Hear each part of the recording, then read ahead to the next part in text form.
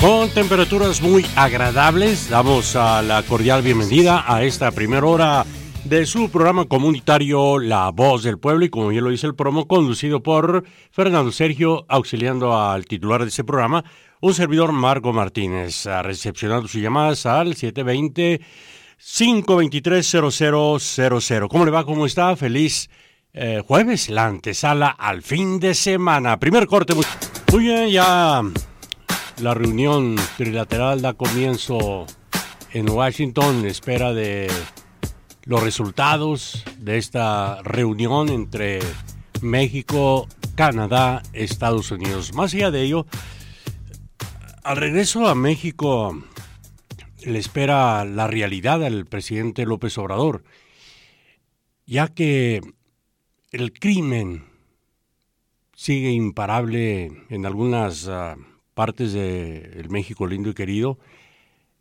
Uno de ellos, Zacatecas. 10 personas amanecieron colgados en un puente sobre la carretera federal 45 a la altura del municipio Cuauhtémoc. Para comenzar, el pasado lunes, 3 cadáveres aparecieron colgados también en un puente a la salida de la ciudad de Fresnillo, sobre la carretera 23 que conduce al municipio de Jerez. La Secretaría de Seguridad Pública de Zacatecas emitió un comunicado en el que confirman que se trata de 9 cadáveres, aunque versiones de corporaciones policíacas apuntan que otro cuerpo estaba tirado sobre la cinta asfáltica, por lo que serían 10 víctimas. Aparte de esto, también, en Manzanillo, Colima, encontraron hoy en la mañana varios cuerpos descuartizados. Esto es por segunda ocasión en el transcurso de esta semana, donde fueron encontrados restos humanos descuartizados en la cabecera municipal de Manzanillo, Colima. Es la realidad, lo triste que está ocurriendo en el México lindo y querido, y de la seguridad en México creo que más bien no se va a abordar ese tema, mucho menos el tráfico de armas, de drogas. Más bien todo estará enfocado en la energía, lo energético y sobre todo el COVID-19.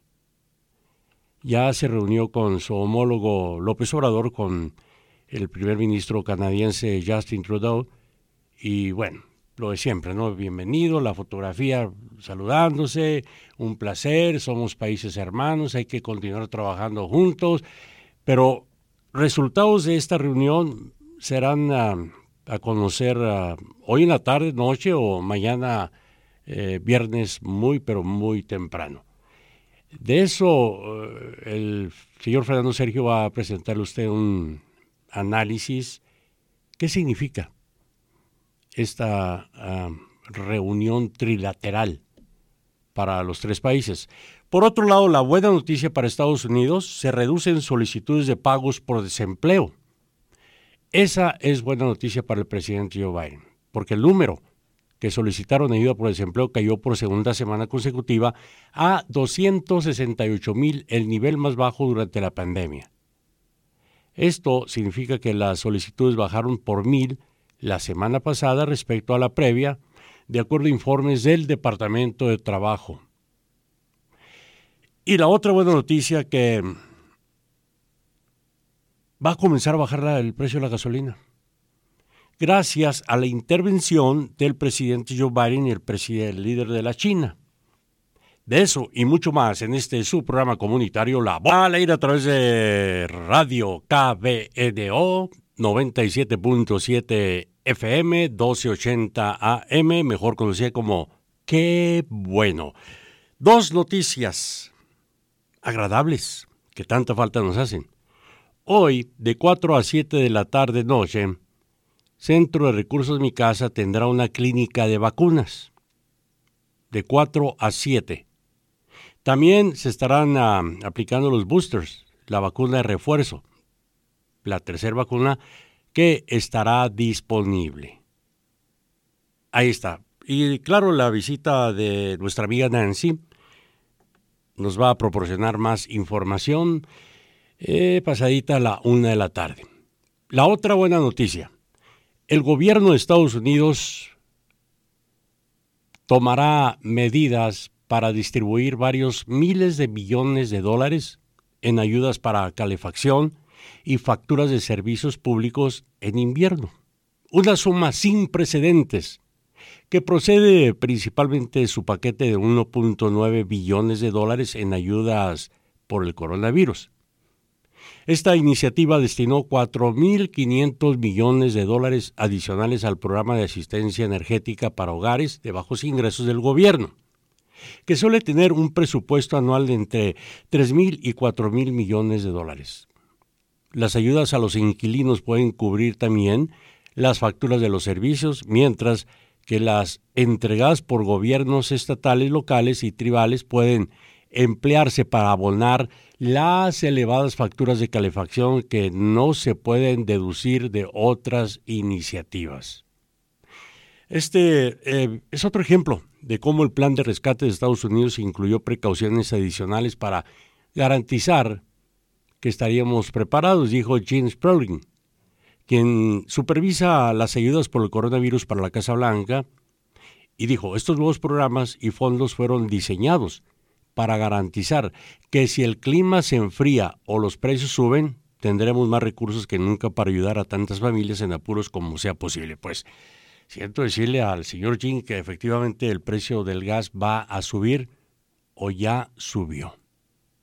Así es que infórmese, el LIP es uno de los programas que da ayuda a la gente de recursos de bajos recursos para obtener pues X tipo de ayuda económica para el pago de energía y el gas.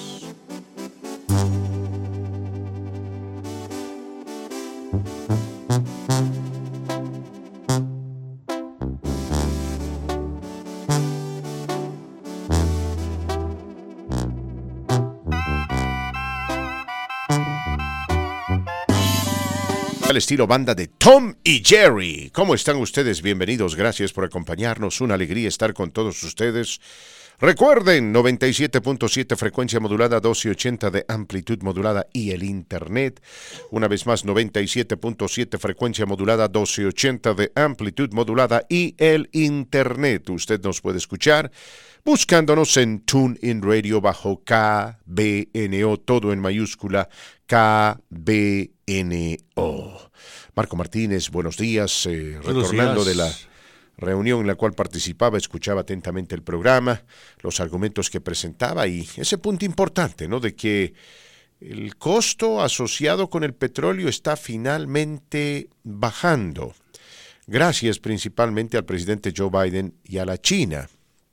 Ahora, hay quienes le han pedido al presidente Biden que suspenda ciertas medidas de medio ambiente o para proteger al medio ambiente que él había adoptado, con el afán de facilitar la explotación de más petróleo acá y ayudar al pueblo americano.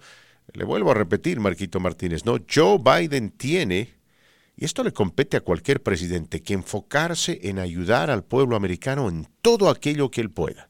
No hay nada peor que percibir que el presidente está siendo negligente o no está siendo sensible. A ver, eso es lo que le costó la presidencia a Donald Trump, ¿no? En el momento en el cual este hombre, Donald Trump, se puso a hablar de inyectar a la gente con cloro, una barbaridad, un insulto a la inteligencia, adivine qué, mucha gente se decepcionó.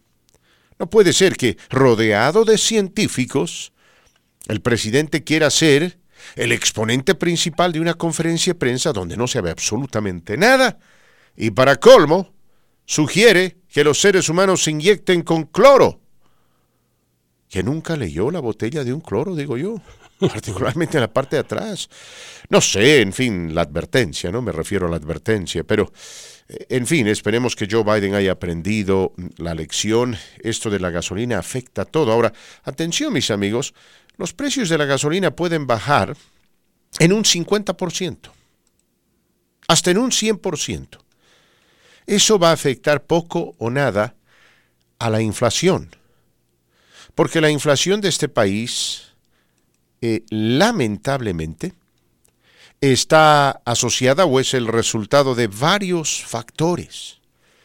El abastecimiento, la demanda, el hecho de que hay demasiado dinero hoy en día en el mercado debido a estos paquetes de estímulo, que eran necesarios, ¿no? Los paquetes de estímulo eran necesarios. Ahora, el hecho de que mucha gente haya decidido comprar refrigeradores, televisores y demás es ya cuestión personal. Lo mejor, sinceramente, para aquellos quienes se beneficiaron del paquete de estímulo hubiese sido pagar sus deudas, reducir sus deudas, incrementar sus ingresos a través de la reducción de deudas. Pero bueno, cada uno tiene derecho a gastar su dinero como le da la gana. En fin, hay algo que también está afectando la confianza del pueblo americano en relación a lo que está pasando con el presidente de los Estados Unidos, Joe Biden, y el país. El tema fronterizo. La crisis en la frontera, donde México tiene un papel preponderante que jugar. Y espero sinceramente que en esta minicumbre o cumbre o como quieran llamarla, entre el presidente Biden, el presidente López Obrador y el primer ministro Trudeau, ojalá, mis queridos amigos, ojalá se saquen conclusiones concretas y se adopten decisiones que beneficien a estos tres países, pero principalmente a Estados Unidos, porque nosotros vivimos acá. Ahora, si fuese simplemente decisión del presidente Biden, yo le garantizo que él podría hacer un trueque con Andrés Manuel López Obrador. A ver, si tú me ayudas a controlar la frontera y mitigar en gran medida la inmigración indocumentada, yo te prometo una reforma migratoria. El presidente Biden seguramente podría prometer esto, quisiera prometer esto, pero la situación no es tan fácil. Y por favor, le vuelvo a repetir, no hay ninguna reforma migratoria que está a la vuelta de la esquina, ningún ajuste migratorio que está a las puertas. No. En este momento no se sabe nada. Sí, hemos escuchado una versión y luego hemos escuchado otra versión y seguramente surgirá una nueva versión, pero en este momento no hay nada concreto. Lo más posible, o probable más bien diré, lo más probable es de que se implemente un ajuste migratorio. Y eso sería bueno. No es lo ideal, pero es bueno. Y la pregunta del día es esa: ¿qué expectativas tiene usted de esta reunión tripartita entre Joe Biden, entre el señor Trudeau de Canadá y el presidente López Obrador? ¿Qué expectativa tiene usted? ¿Será que hagan un anuncio que verdaderamente nos llene de satisfacción? ¿O será que simplemente nos van a decir lo mismo de siempre, no? Hemos establecido grupos de trabajo que estarán laborando de forma conjunta para encontrar puntos de acuerdo y buscar soluciones viables a los problemas que enfrentamos, que son problemas comunes. Problemas comunes que tienen que ser manejados con mucho cuidado, poniendo en primer lugar a los pueblos, la salud del pueblo mexicano, estadounidense y canadiense. Y vamos a continuar dialogando, porque seguramente a través del diálogo encontraremos soluciones. Gracias. ¿Será que nos dicen eso? ¿O será que nos dan un anuncio que verdaderamente alegre nuestros corazones, no?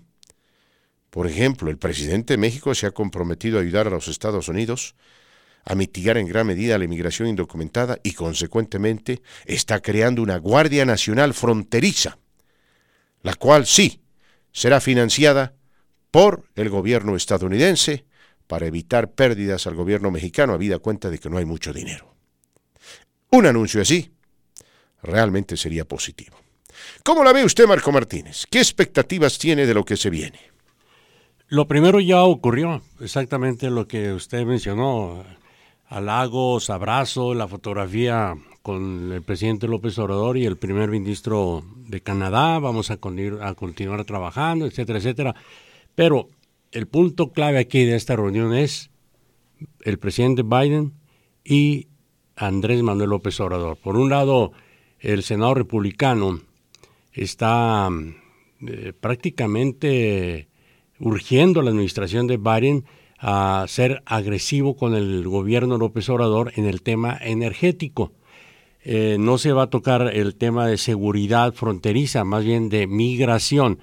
Y yo estoy seguro que a puerta cerrada Joe Biden va a no exigir, sino a pedir a Andrés Manuel López Obrador que sea más enérgico en esto de la migración, sobre todo en la frontera Guatemala-México, como lo hiciera Donald Trump en su tiempo y dio resultado. Claro, me imagino que Biden va a solicitarlo de una manera más cortés, a diferencia de lo que hiciera Donald Trump. Ojalá siga un acuerdo, Fernando Sergio, que urge por el bien de México, sobre todo porque comienza a llegar más gente de Centroamérica a México y muchos están asentados en varios puntos de la República Mexicana, están varados y eso yo diría que a corto plazo va a afectar la economía de el país mexicano. Lo otro, cuando se habla de reforma energética, yo tengo curiosidad qué va a compartir Andrés Manuel López Obrador en cuestión energética, de aire limpio, etcétera, porque da la impresión que él está en contra de esto, Sergio, ver al futuro, y yo lo veo al contrario, está regresando al pasado en cuestión energía. De ese lado hay curiosidad. En cuestión de coronavirus, del COVID-19, también ojalá el presidente Biden le ofrezca más vacunas, Fernando Sergio, para terminar con esto la pandemia y salir adelante en ambos países, sobre todo, ¿no? Que son Bueno, particularmente, a ver, usted me está diciendo que el tema de la inmigración está completamente fuera de la agenda. No, de seguridad. De seguridad. Sí, eso, en cuestión de crimen y todo, drogas, armamento, etcétera, ¿no? Bueno, seguramente ya han tenido muchas discusiones al respecto, ¿no? Sí. A ver, ¿qué usted esperaría, Marco Martínez? ¿Qué le gustaría a usted escuchar de parte del presidente López Obrador? Porque, a ver, entendemos que había una caravana que se estaba moviendo desde Centroamérica hasta los Estados Unidos. ¿Llegó a la frontera? No han llegado todavía, fíjese. Ya varios optaron, 800, 900 de estos optaron por regresar a su país de origen. Ajá. ¿Cómo es que cruzaron México? Es buena pregunta, buenísima pregunta. Varios rompieron la valla de la Guardia Nacional, otros pues me imagino, Sergio, es una pregunta que no sabría contestarle en este momento. Lo que sí, hay mucha corrupción, en esta situación de los migrantes centroamericanos, porque varios son transportados en camiones, Sergio. Miren, nos llega esta última hora de Monterrey, agentes del Instituto de Migración localizaron a 195 migrantes que estaban hacinados sin agua ni alimentos en un hotel del municipio de Apodaca, Nuevo León. ¿Cómo llegaron? Es bastante larga la trayectoria de Guatemala a Monterrey. Es bastante kilómetros o millas. ¿Cómo llegaron ahí? Tiene que haber algún tipo de protección, Fernando Sergio. Eso es lo que yo me pregunto, ¿no? ¿Cómo llegan? ¿Cómo llegan? Porque, a ver, ¿es negligencia del gobierno mexicano, cree usted, o simplemente incapacidad de controlar este franco fronterizo? Yo diría falta de cooperación, es que ya lo hicieron en la era de Trump. Y funcionó, no sé, hubo abusos, obvio, por parte de inmigración mexicana, pero el tiempo que Donald Trump pidió, no tan cortésmente, a Andrés Manuel López Obrador poner mano dura en la frontera Guatemala-México, lo hizo, se movilizó y dio resultado. Pero entra Joe Biden y desaparece todo esto. Sí, porque vamos a ser honestos, ¿no? Si este problema no se resuelve, si México no ayuda, de nada sirve que el presidente Andrés Manuel López Obrador esté gritando a los cuatro vientos, indicando de que va a personalmente criticar a aquellos legisladores que no voten a favor de la reforma migratoria. No, aquí en los Estados Unidos una amenaza que, vuelvo a repetir, mis queridos amigos, es totalmente equívoca por parte del presidente. Se equivoca de medio a medio. Sí, internacionaliza este problema y él se mete de pleno en el meollo. extendiéndole a republicanos como Ted Cruz una excusa para argumentar de que esto es más beneficioso a México que a los Estados Unidos y que el presidente Biden está respondiendo a la presión que está ejerciendo Andrés Manuel López Obrador. Yo me pregunto si el presidente López Obrador se hubiese atrevido a hacer ese tipo de declaraciones cuando Donald Trump estaba en el poder. Porque yo recuerdo que el presidente Obrador no decía nada al respecto. Muy poquito. Muy, muy poquito, mis queridos amigos. Por el contrario, tuvo palabras de elogio a favor del presidente Trump. Dijo que lo trataba bien y demás. ¿Por qué? Porque Donald Trump no se metía en los asuntos internos de México, ¿no? Asuntos internos entre comillas. A cambio, claro, de que López Obrador, el ejército mexicano y demás, no permitan que los centroamericanos crucen hacia los Estados Unidos. Ahora yo me pregunto eso, ¿no? ¿Será incapacidad del gobierno mexicano de controlar sus fronteras o falta de voluntad? Porque, yo creo que falta de voluntad. Porque para mí es cómplice. El gobierno mexicano es cómplice en permitir que ciudadanos centroamericanos crucen su frontera, entren por la frontera de Guatemala. Es cómplice. Ahora, lógicamente nos ponemos a pensar acerca de los inmigrantes centroamericanos y, por supuesto, nos damos cuenta de que la gente debe estar muy desesperada para arriesgar tanto. Arriesgan mucho, sin saber si esa marcha, esa caravana, ese sincero deseo de mejorar su vida y salir de un país opresor va a terminar en éxito. No saben ellos si van a terminar en éxito. Arriesgan mucho, ¿verdad? Entonces a ellos realmente no los vamos a condenar porque por ahí, si nosotros estuviésemos en esa situación, haríamos lo mismo. Pero es indudable que el gobierno mexicano es cómplice al permitir que estos centroamericanos entren a su territorio para llegar a la frontera entre México y Estados Unidos. Es por eso que Donald Trump implementó esa medida de quedarse en México. Controvertida, pero que muchos dijeron era necesaria. Y algunos le están pidiendo a Joe Biden a que haga lo mismo.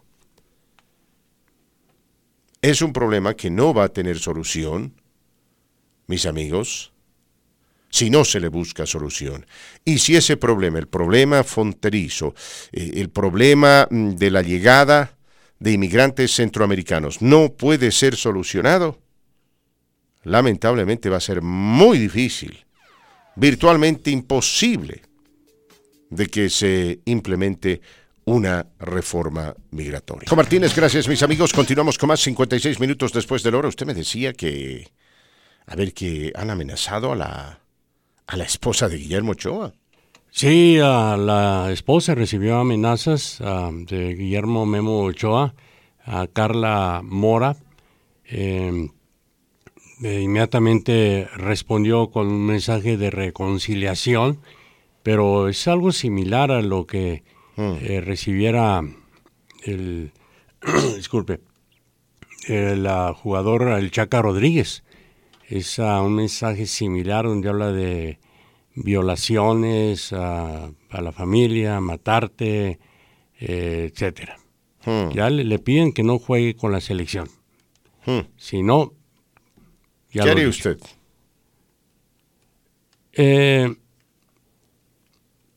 Informar a las autoridades correspondientes que de acuerdo a Chaca Rodríguez ya las autoridades han entablado investigaciones y proteger más a la familia y retirar toda red social de la casa. Yo sinceramente, la policía tiene que investigar esto y de manera urgente, encontrar al maleante o al payaso que está haciendo esto, porque no se vale, ¿no? Es simplemente algo inaceptable en cualquier marco, estar lanzando este tipo de amenazas a la familia, a los hijos, a la esposa, al propio jugador, porque de lo contrario, bueno, el Memo se tendrá que ir, ¿no? Se tendrá que ir si están tan infelices con su labor en la selección. Mejor se va y adivine qué. Se está yendo el mejor arquero del fútbol mexicano. Porque que yo sepa no le mandan mensajes cuando se manda grandes partidos, ¿o sí? No. Ese es el primer mensaje. Y sabe, hay la frase en inglés, los copycats, los imitadores, los que comienzan a copiar algo como lo ocurrido a Chaca Rodríguez, y creo que esto Sí. va a continuar, no sé, este tipo de amenazas que hay que tomarlas muy en serio. Aquí el problema, creo, sí daña mentalmente. Pero por supuesto. Sea broma o no sea broma, sí, psicológicamente sí lastima, daña, preocupa. Bueno, lamentable lo que está sucediendo con el Memo Ochoa y lamentable lo que está pasando también con el Chaca Rodríguez, más allá de lo que haya sucedido en el campo de juego, ¿no? Lo de Rodríguez fue deplorable, la agresión que perpetró en contra del jugador estadounidense. El Memo no tuvo su mejor partido, pero aún así, a ver, Marquito Martínez, es un partido de fútbol, ¿no? ¿No cree usted? Es un partido de fútbol. Sí, efectivamente es un deporte, pero hay gente como que mandó ese mensaje a la esposa, que lo toma de otra manera, lo toma muy a fondo, muy a pecho, Sí. demasiado. Y le digo, desafortunadamente, ojalá, pero creo que ese tipo de amenazas no va a parar. Muy bien, vamos a ir a la pausa, mis queridos amigos. Luego continuamos con más. Están escuchando La Voz del Pueblo a través de la gran cadena Qué Bueno.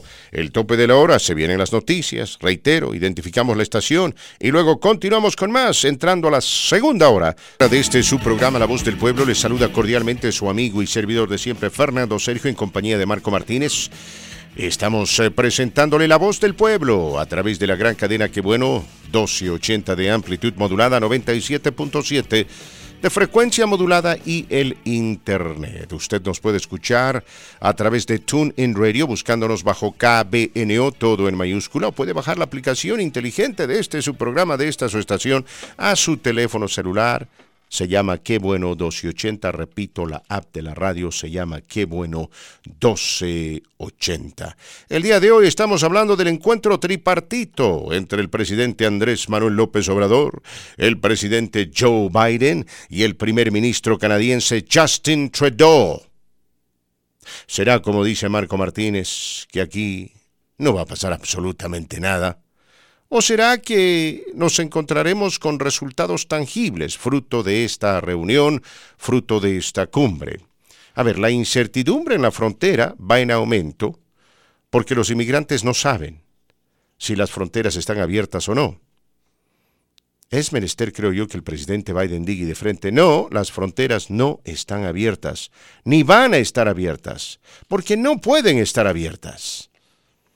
Y se tiene, ¿no?, que, ayudar a todos aquellos quienes están desesperados y quienes necesitan asilo urgente, pero no todos necesitan asilo. Algunos dirán por ahí, ¿y qué hacemos? Esa es la pregunta, ¿qué hacemos? Porque Estados Unidos tampoco puede ser el país que le abra las puertas a todo el mundo.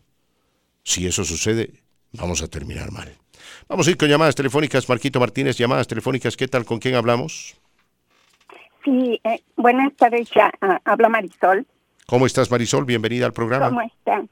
Mire, qué tristeza lo de Guillermo Ochoa. Eso pasa por ser fanáticos. Hay que saber perder y ganar, ¿verdad? Pero yo no quiero hablar de ese fanatismo, sino el fanatismo de López Obrador. A mí me gustaría que me contestaran esta pregunta los fanáticos de López Obrador. ¿Por qué cuando estaba Trump, López Obrador no le exigió a su amigo, como le llamaba, su amigo Trump, por qué no le exigió que hiciera una reforma? ¿Y por qué no le dijo que no encerrara a los niños en jaulas y dividiera a las familias y que nos llamara criminales a mexicanos? ¿Por qué no se puso como gallito esta vez con Trump y con Biden sí lo hace? Y aparte él está dejando pasar. ¿Sabe que en la frontera de Guatemala y México les están dando un permiso de amparo por un año a todos los que están pasando? Un permiso de amparo, por eso están pasando. Y ojalá me contesten los fanáticos por qué esta diferencia de actuar diferente con Trump, de quedarse calladito, y con Biden ponerse como gallito. Y ojalá Biden le baje los humos al gallito de López Obrador y le diga que no exija, que las cosas se hablan, se comunican, se ayudan mutuamente. Y es la manera de hacer cosas, comunicarse, ayudarse mutuamente, no exigir. Gracias, que estén bien. Gracias por tu comentario, un comentario bastante sabio, Marquito Martínez. Una muy buena pregunta. Vamos a ir con más llamadas. ¿Qué tal? ¿Con quién hablamos en La Voz del Pueblo? Buenas tardes, Fernando. Buenas tardes, Marco. Saludos desde por acá de Kentucky. Adelante, Kentucky. Adelante, díganos. Lo que pasa es de que yo no soy seguidor de Trump y estoy oyendo lo que está diciendo la señora, está preguntando. Yo no soy seguidor de Trump, yo no soy seguidor de nadie. Yo simplemente me aboco a lo que hacen y la verdad, yo pienso que si López Obrador no le exigió nada a Trump es porque, como la misma señora dijo, eran amiguitos y como el poder lo tenía en ese tiempo Trump, el presidente de México le tenía miedo. Es lo más seguro que le haya tenido miedo de pedirle algo, lo que es lo que le está exigiendo, no le está pidiendo, le está exigiendo a Biden. Cuando él mismo sabe que un presidente por sí solo no puede hacer las cosas. Entonces, pues, ¿por qué se pone la señora a exigir algo? También una pregunta que nadie se la va a poder responder, se la van a mal responder, que es lo que yo pienso. Y respecto a lo que esté pasando en el fútbol, la mera verdad que es muy, muy triste que gente sin escrúpulos, gente sin sentimientos esté haciendo ese tipo de cosas, porque pues no se vale. Después de tantos años, después de tanto tiempo que este portero ha jugado con la selección y con diferentes equipos, ¿por qué hasta ahora vienen a amenazarlo? Nada más porque perdieron 3-4 veces seguidas. Eso no pienso que esté bien, y les puedo asegurar que ni las autoridades de México, tratándose de algo serio, menos van a hacer caso, menos van a hacer nada, porque las autoridades de México tienen miedo en meterse con gente que les va a decir lo mismo: tú no te metas porque te voy a matar, y a tu familia y a todos los que se pongan enfrente. Entonces, espero mi comentario no sea desagradable para muchos, pero es la realidad. Hay que vivir en la realidad en estos tiempos. Gracias, mi querido amigo, muchas gracias. Evidentemente, ¿no? Son situaciones interesantes que van y vienen, y preguntas que lamentablemente no tienen respuesta. A veces hay gente que simplemente no quiere enfrentar la realidad, no quiere solucionar el problema. Así es como funcionan estas cosas. Más llamadas, Marquito Martínez, por favor. ¿Qué tal? ¿Con quién hablamos? Con José, don Fernandito, buenos días. ¿Cómo estás, José? Bienvenido. A ver, cuéntanos, ¿qué está pasando? ¿Qué está pasando? ¿Cómo la ves? ¿Cómo la ves? Mire, don Fer, yo no soy fanático de ninguno de los dos, o de los tres presidentes que se van a reunir hoy. Obrador, obviamente Estados Unidos por algo quiere hablar con Canadá y México. No sabemos por qué, porque pues nunca nos van a decir el secreto por qué están hablando. Ahora, si México quiere ser libre energéticamente, usted acuérdese bien que esa reforma energética que hizo Peña Nieto desde el principio hasta el fin fue corrupción, no fue legal. Como le hayan hecho, compraron votos, como le hayan hecho, todo eso fue corrupción. A mi punto de vista no tuviera que existir. Además, podían llevarla a la Suprema Corte, a lo mejor quitarla. Ahora, si los tres se están juntando para hablar de X razón, que usted bien sabe que no nos van a decir de qué hablan, pero si hablan de algo, se va a hablar de migración, de la migración en el sur, porque está México dejando pasar a tanta gente, que yo ahí sí no estoy de acuerdo de que abran las fronteras, pero pues también no los pueden golpear, a la gente la golpean. Ahorita ya cualquier persona ponen en el internet, pues me golpearon, miren cómo estoy. O sea que México está entre la espada y la pared. ¿Qué puede hacer México? Ahora, del hombre que están amenazándolo en el fútbol de muerte, pues, el gobierno tome cartas en el asunto y que ponga tras las rejas al que le esté amenazando. Una amenaza, usted sabe que es muy, muy mala. Tienes razón, mi querido amigo. El problema es, aquí, a ver, tenemos que ser honestos con nosotros mismos. La situación no va a cambiar, menos mejorar si no se hace algo.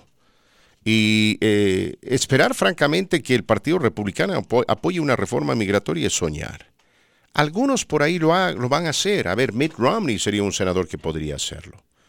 Pero necesita munición, necesita cobertura, necesita saber que la situación en la frontera sea controlado.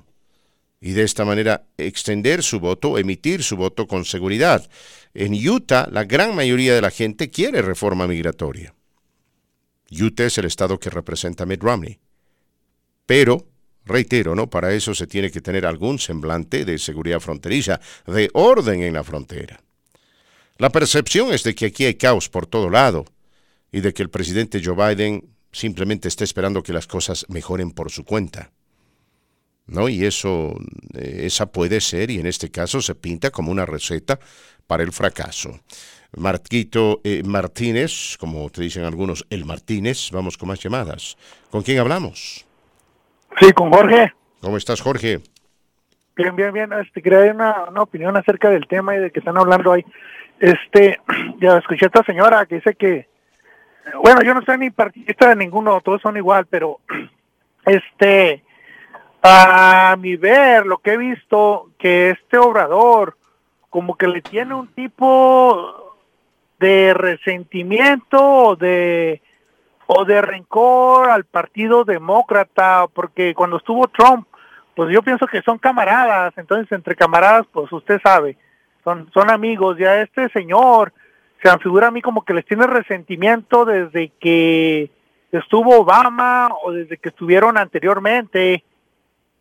Eso es no sé, eso es mi presentimiento, porque así le deja pasar los inmigrantes y le dice que haga una reforma, le dice que esto y lo otro, y al último el que va a salir perdiendo es este señor, porque ya están las elecciones al año que viene.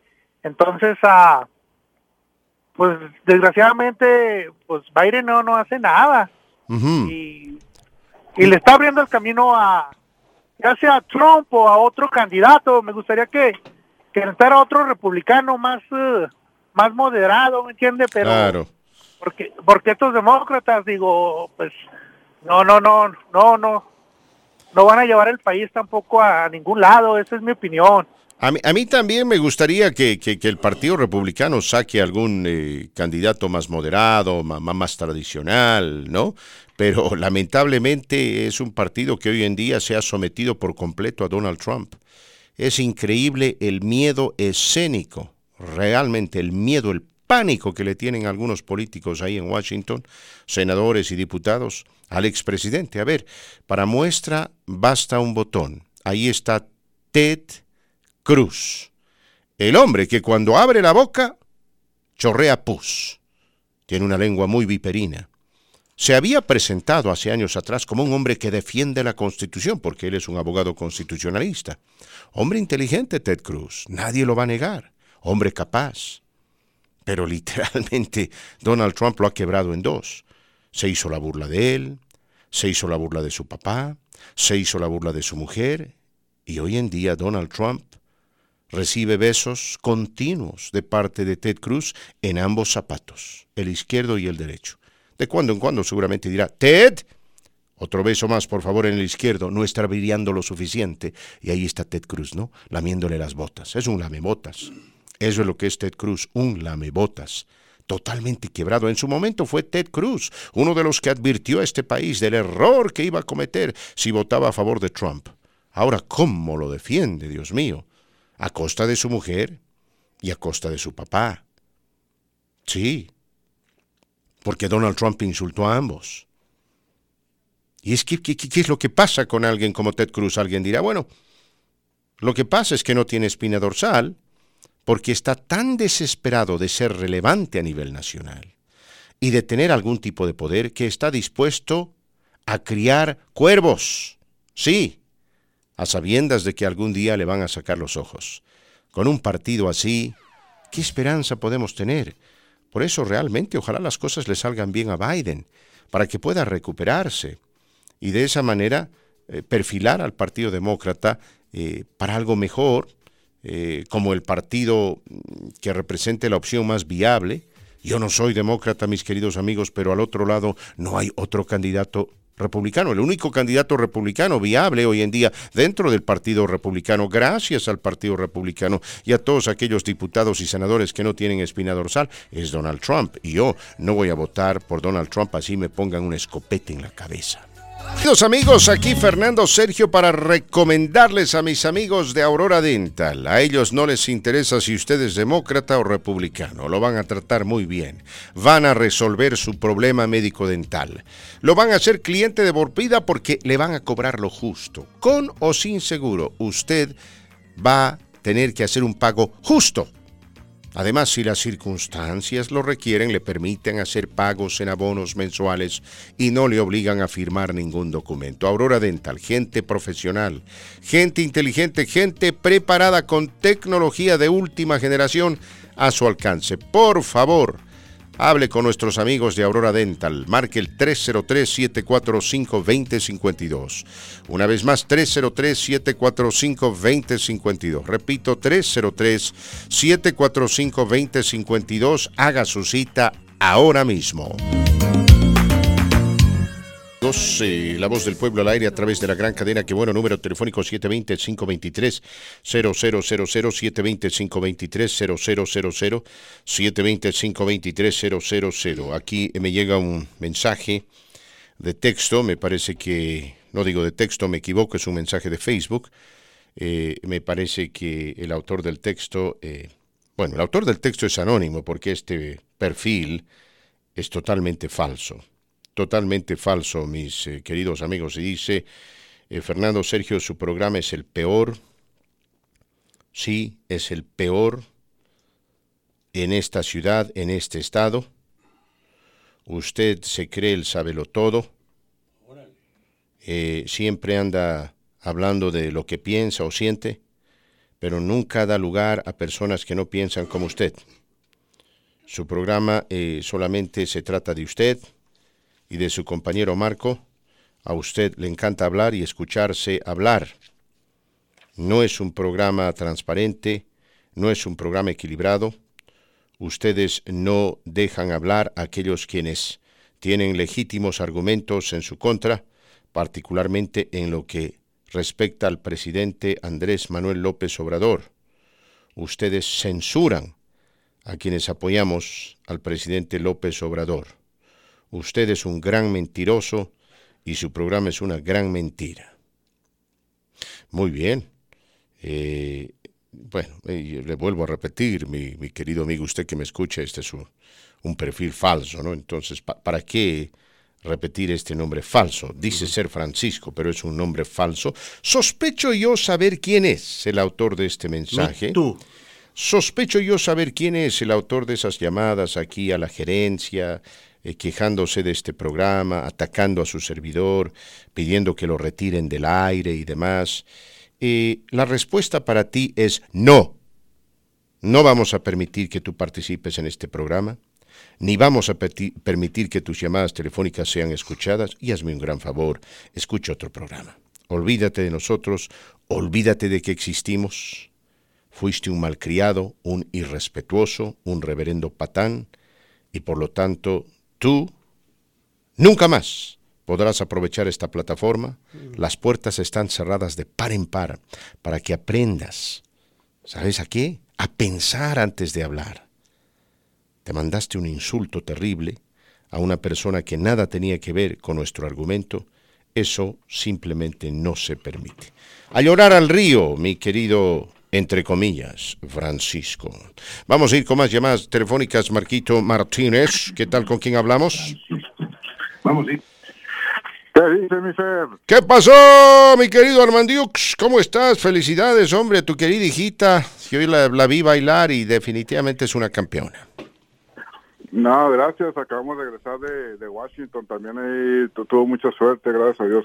¿Y por qué no me trajiste salteñas? Sabes que te traje una gorra. Te traje una gorra de la DEA. Y ya ves que ahí en Washington, ahí cerca de la Casa Blanca, hay varios ventas de todo ese tipo de gorras, de camisas y todo eso. Y ahí pues te la estoy entregando. Pero sí, gracias a Dios tuvimos suerte de mi hija ya. Qué bien, felicidades. Ahí, Como a los amigos les digo simplemente, no, nuestros oyentes, que yo vi la oportunidad de ver bailar a tu hijita con su compañero, a la marinera peruana, similar a la cueca boliviana, pero bueno, con distintos ribetes, ¿no? Y hizo un excelente trabajo, déjame decirte, hizo un excelente trabajo, tanto así que me acerqué y la felicité a él y también, obviamente, a su compañero. Pero felicidades por el título, por la victoria en ese concurso. Y a ver, cuéntanos, háblanos.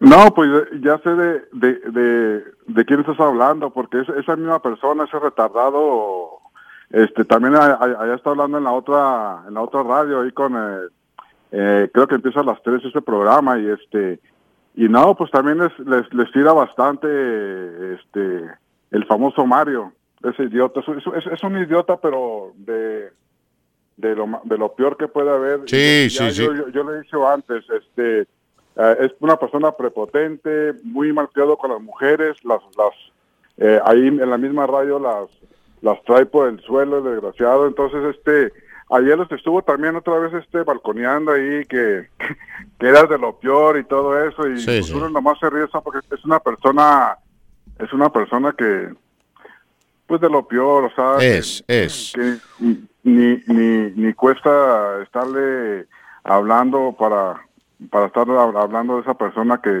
es de lo peorcito, pero hay que seguir adelante, tú sabes, hay que seguir adelante, mi amigo. Cuando las cucarachas están pisando, que vamos avanzando. Por supuesto. Así que sí. Adelante, mi hermano. Muchas gracias, mi querido amigo. Reitero la felicitación para tu hijita y toda tu familia y la verdad, tienes razón, ¿no? Cuando los perros ladran, dicen es porque vamos caminando. Ahora, en la otra radio, asumo que sé de qué radio hablas, no debería, no me parece ético, mis queridos amigos, que estén permitiendo que tal o cual persona esté insultando o atacando o denigrando este programa o a su servidor. No me parece ético, ¿no? De lo contrario, que el anfitrión de ese programa nos llame.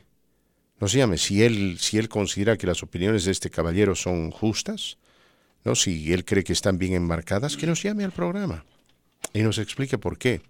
Porque yo no permito eso en este programa. La razón es simple. Muchas veces uno está totalmente ajeno al tema. Y si alguien llama y quiere denigrar a tal o cual, generalmente, casi siempre, nosotros les hemos pedido que se tomen la libertad de llamar a ese locutor, o llamar a ese programa, o llamar a la gerencia de esa estación y presentar su queja. ¿No? No me parece lo correcto. No me parece en lo absoluto, mis queridos amigos. No escucho a la competencia, les soy honesto. La verdad, no tengo tiempo. Pero, por ejemplo, conozco, y desde hace mucho tiempo, a nuestro buen amigo, el que en su momento hizo las noticias en Univisión, Rodolfo Cárdenas. Uh-huh. Lo conozco hace años a Rodolfo y tenemos una relación amistosa. Y él, en una conversación aparte hace un tiempo atrás, me dijo que él también había tomado la decisión de cerrarle las puertas a este individuo. Me dijo, es un pesado, es un malcriado, ¿no? Entonces, al pan y al vino vino. Ahora, eso de que nosotros no permitimos que los chairos o aquellos quienes quieren defender al presidente López Obrador llamen al programa, esa es una gran mentira. Una gran mentira. Sí, yo estoy dispuesto a hablar y a debatir con cualquier persona que apoye al presidente Obrador. No tengo nada en contra del presidente Obrador, ¿no? Pero a veces lo critico porque creo que es justo criticarlo. Y también a veces lo alabo porque creo que es justo alabarlo o reconocer sus atributos, virtudes o alguna medida que considero es buena, ¿no? Pero yo no estoy en el bolsillo de Morena, ni en el bolsillo del Partido Demócrata, menos del Partido Republicano. Aquí un amigo nuestro me dice, por favor, no menciones mi nombre, mi querido Fernando. Muy bueno el tema del día de hoy, como siempre. Lamentablemente, tienes razón, los republicanos no tienen otro representante más que Donald Trump. Muy buen programa. Y no pongas atención a esos comentarios negativos. Buen trabajo de todo el equipo de radio, qué bueno. Muchas gracias, mi querido amigo, por los comentarios. Nuestro amigo Gerardo. Aprecio mucho tus comentarios, mi querido Gerardo. Un fuerte abrazo a la distancia y me alegra que te hayas divertido en el evento. A ver, el Chairus Maximus, Carlos, ¿no? Nos llama al programa. Y en lo personal yo aprecio a Carlitos, lo considero un buen hombre, Igual. un hombre de familia, quiere mucho a sus hijos, muy trabajador, quiere mucho a su esposa muy buena persona. Pues tenemos diferencias de opinión. Sí. Y así es la vida. Marco y yo tenemos diferencias de opinión. Sí. A veces él me trae un chicharrón que yo considero está quemado, él me dice que no, que no está quemado, que está sabroso, y bueno, los dimes y diretes, el va y ven, parte de la vida, ¿no? No podemos llegar a extremos de estar odiándonos por estas cosas, mis queridos amigos. Y hay tantos problemas que nos están aquejando como sociedad. O usar esta tribuna para ofender. Sí. No. Vamos con las llamadas, mi querido Marquito. ¿Qué tal? ¿Con quién hablamos en La Voz del Pueblo? Buenas tardes a los dos. Oiga, Fernando, pues no, yo sí defendí mucho al presidente de México, ¿ok? Y simpatizo bastante con el presidente de aquí. Pero no es respuesta, en sí no es respuesta. Pero sí sabe usted que están derechos humanos en la frontera de Guatemala con México, están noticieristas de prensa de todo el mundo, están organizaciones de una y de otra, nomás viendo a ver si algún policía, algún soldado, alguna autoridad agarra y les grita a toda esa gente para venírsele encima al presidente. Esa no es una excusa, ¿verdad? Uh-huh. Pero ¿qué se puede hacer? A ver, yo ya le dije una vez y le vuelvo a preguntar, ¿por qué toda esa bola de cobardes que vienen por asilo? ¿Por qué toda esa bola de cobardes no vienen y tumban las vallas acá en Estados Unidos? ¿Por qué nomás lo hacen en México? Una muy buena pregunta, sí. La tuya, muy buena pregunta. Por eso, porque es lo que son unos cobardes, es lo que son unos cobardes. ¿Tú crees? A ver, yo voy y tiro la puerta de su casa de usted, ¿qué es lo que soy? Claro, yo te entiendo. No se puede hacer eso, ¿no? Porque es propiedad privada. Pero yo te pregunto, ¿será falta de voluntad del gobierno mexicano o simplemente falta de abasto, ¿no? No tienen lo que se necesita para cuidar ese sector de la frontera. ¿Qué crees tú? En cierta forma es falta de voluntad, en cierta forma, porque yo no sabía todavía, yo sabía que les había dado antes, pero a los primeros, yo hoy por hoy, yo no entiendo si sigue dándoles permiso, para qué les da, o sea, y no me condenen por eso, sí, pero para qué darle, un ejemplo, ¿verdad? ¿Para qué me van a dar a mí un permiso aquí si yo me voy a ir a Canadá? Pues voy y se lo pido allá a Canadá, ¿no? Entonces no debería de darles, y no deberían de tener compasión, ¿ok? No deberían de tener compasión, ya estuvo suave. Él tendría que amarrarse los pantalones y saber qué hacer. Sí, la violencia no es buena, pero vuelvo y repito, si yo voy y le tiro la valla a la puerta patadas a mi vecino, ¿qué me mata? ¿Qué me puede pasar aquí? Igual y me quitan la vida, ¿no? Sí. Sí, y ese es un punto importante, ¿no? Gracias, mi querido amigo. A ver, seamos honestos, mis queridos amigos. ¿Cuándo va a terminar este problema de la inmigración? ¿Cuándo?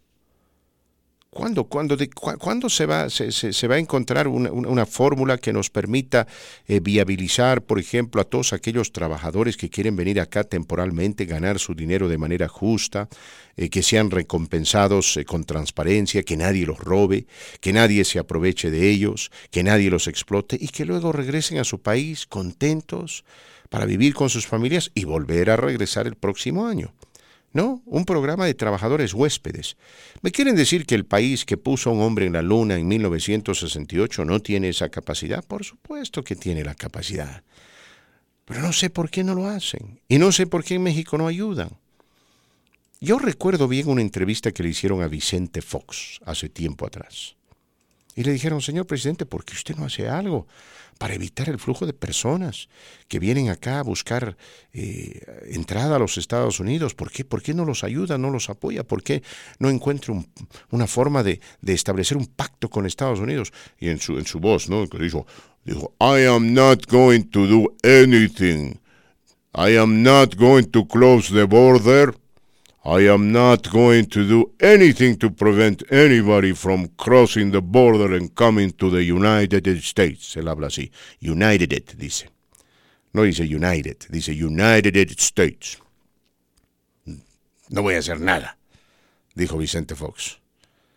Entonces, yo entiendo que al gobierno mexicano o a gobiernos anteriores les convenía mucho el tema de la inmigración indocumentada. Es más, son los inmigrantes aquí quienes mantienen a ese país de pie.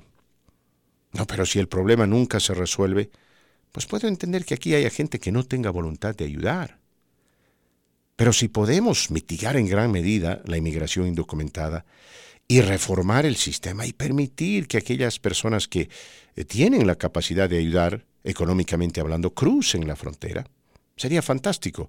Aunque claro, lo mejor sería empoderar a estas personas en su propio país, no en este caso, digamos, en México, para que nadie tenga la necesidad de venirse para acá, porque yo le garantizo el 80% de los inmigrantes mexicanos, bolivianos, peruanos, guatemaltecos regresarían a su país si tuviesen allá lo que tienen acá. ¿Y hasta cuándo vamos a tener que estar soportando esta mediocridad dentro de nuestros gobiernos en Latinoamérica? ¿No? En un elitismo terrible, un racismo entre ciudadanos de un propio país, terrible discriminación. En fin, esa siempre ha sido la historia de nuestra vida. En Latinoamérica y mirábamos hacia este país y veíamos algo diferente. Yo recuerdo mis tíos, profesores y demás decían, miren a Estados Unidos, qué país más grande, jóvenes, decía un profesor mío. Qué orden, respeto al prójimo, trabajo, dedicación, amor a la patria. Hablaba, por ejemplo, del famoso feriado del Día del Trabajo, Marco Martínez. Decía él, a ver, en nuestro país, decía, es el 1 de mayo. Y si el 1 de mayo cae un miércoles, ya, nos echamos el jueves y el viernes más de feriado. Si cae un martes, el lunes anterior y el miércoles después. Pero dice, no, en Estados Unidos, para que no existan estas confusiones, el Día del Trabajador es el 1 lunes de septiembre. No importa si es el 7, si es el 6, si es el 5, el 1 lunes de septiembre. ¿Para qué? Para que la gente disfrute de ese día y luego vuelva a trabajar. ¡Qué país de gente más trabajadora! ¡Qué carreteras! ¡Qué edificios! Profesor mío, un hombre muy elocuente, quien también un día dijo algo interesante comparando a la población indígena que existe en Latinoamérica con los japoneses. Y dijo, fíjense a los japoneses. ¿Se han visto jóvenes a los japoneses? ¿Los han visto? Parecen nuestros indígenas, chiquititos, flacos, pelo lacio, ojos rasgados. Pero qué economía, qué país, qué inteligencia. El pobre inglés, decía mi profesor, alto, rubio, fuerte, bien parecido, no puede competir con el japonés. Como para dejar bien en claro que aquí no se trata de la apariencia, en lo absoluto. Puede ser usted rubio, o puede ser moreno, o puede ser amarillo, o medio blanco. No, eso no interesa en lo absoluto. Dios nos ha creado a todos igual, absolutamente todos igual. Y eso decía mi profesor, pero ahora no sé.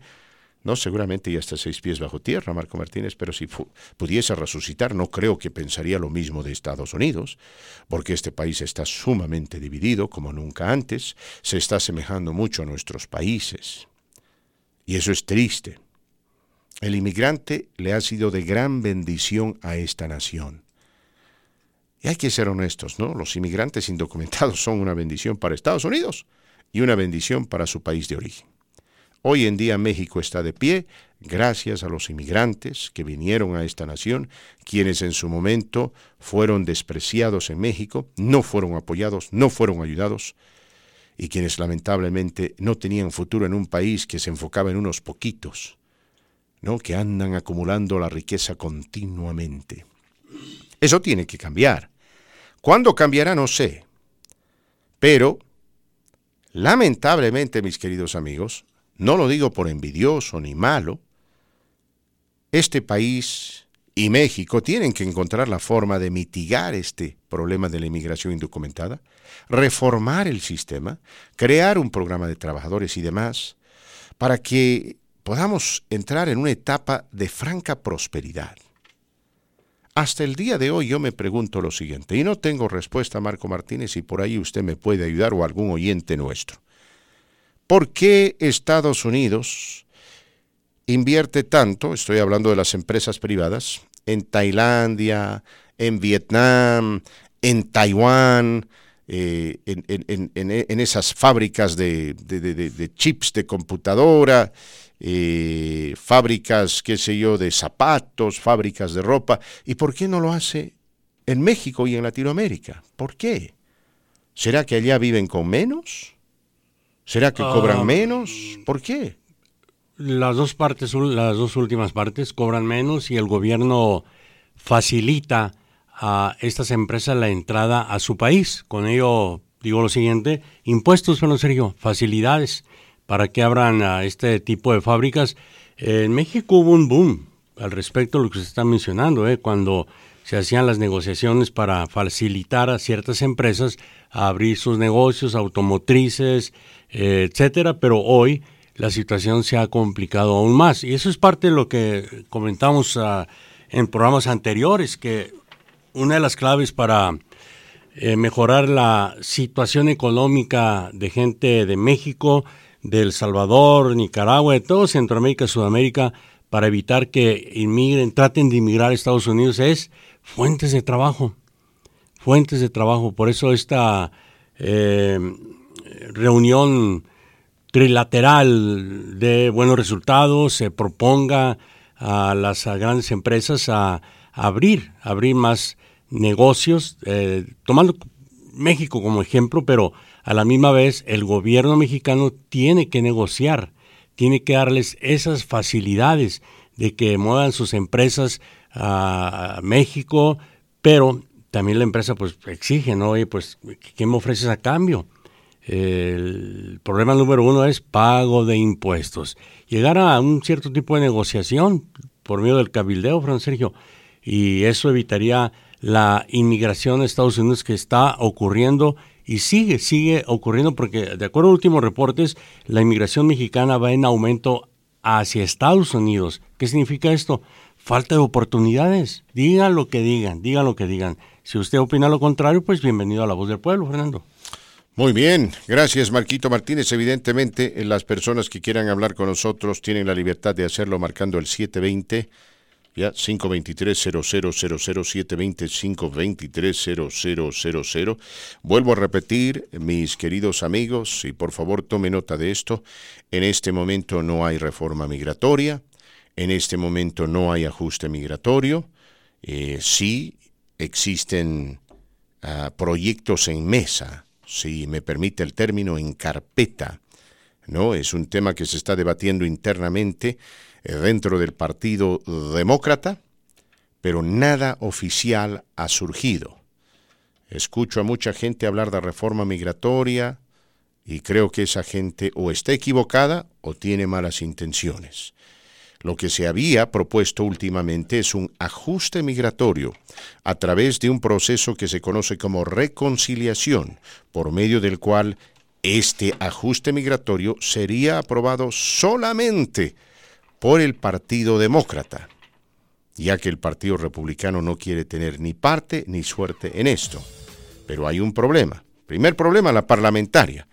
Les hemos hablado de la parlamentaria en este programa anteriormente. Y el segundo problema es el hecho de que la senadora de Arizona, la senadora Sinema, no quiere apoyar ningún tipo de reforma o ajuste, y ella es demócrata y su voto se necesita y con urgencia. Por eso las cosas están congeladas.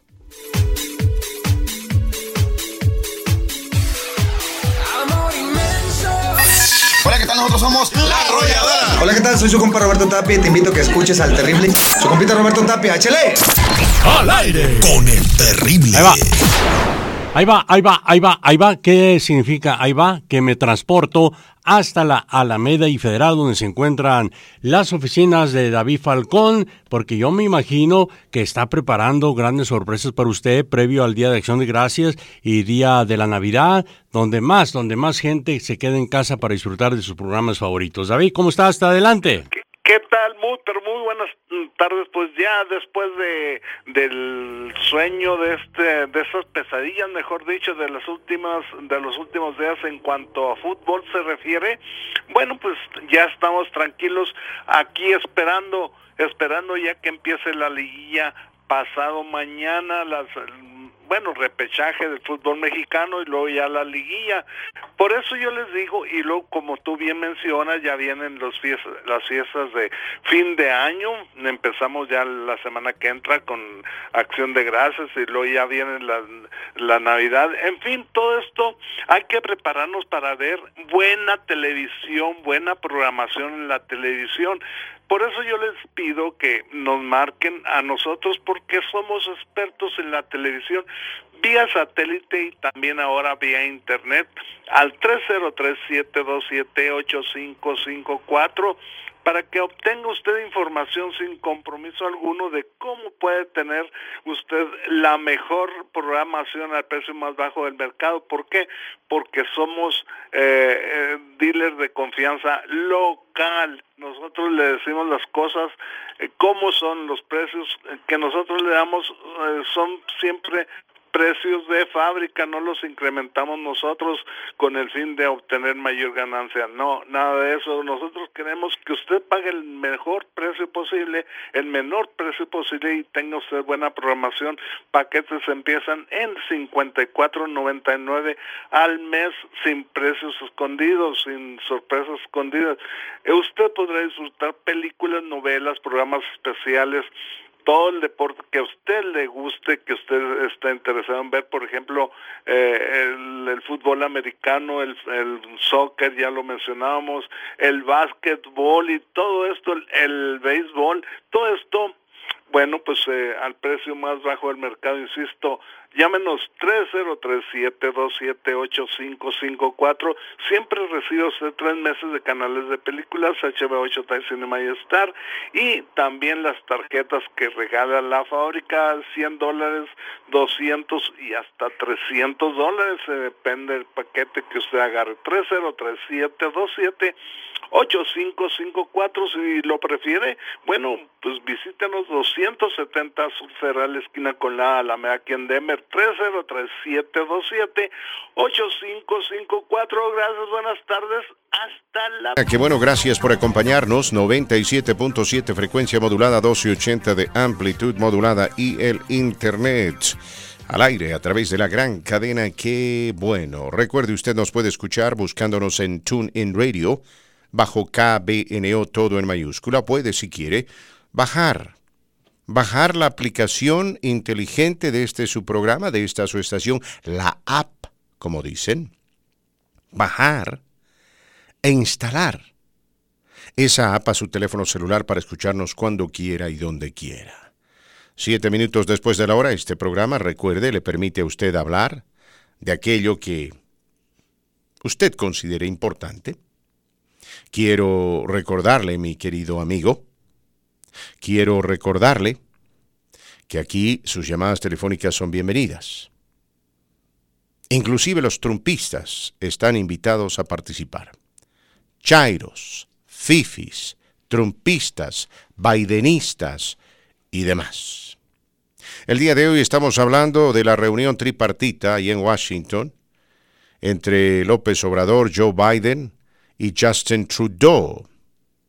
Acaba de llegarnos una última noticia asociada con esta reunión y Marco Martínez le voy a pedir que desarrolle la misma.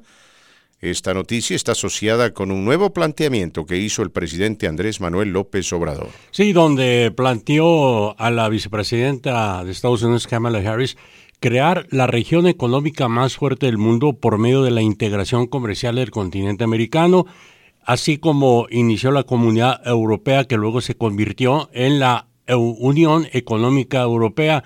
El ideal tiene que ser eso, integrarnos como región. ¿Qué opina usted, Brando, al respecto? Esa integración se había en su momento manejado durante la administración de Bill Clinton, pero hay serias dificultades, ¿no? La primera dificultad, creo yo, en crear una integración económica, un bloque económico único que realmente sería beneficioso para los 3 países, en todo el sentido de la palabra, es la disparidad que existe entre las leyes laborales de Estados Unidos y México, o de Canadá y México. A ver, aquí hay ciertas cosas que simplemente son prohibidas. En México, lamentablemente, hay mucha explotación. Hay gente que no paga o no paga a tiempo. Gente que no ofrece beneficios. Sí, Estados Unidos va camino a eso, déjeme decirle, a menos que las cosas cambien.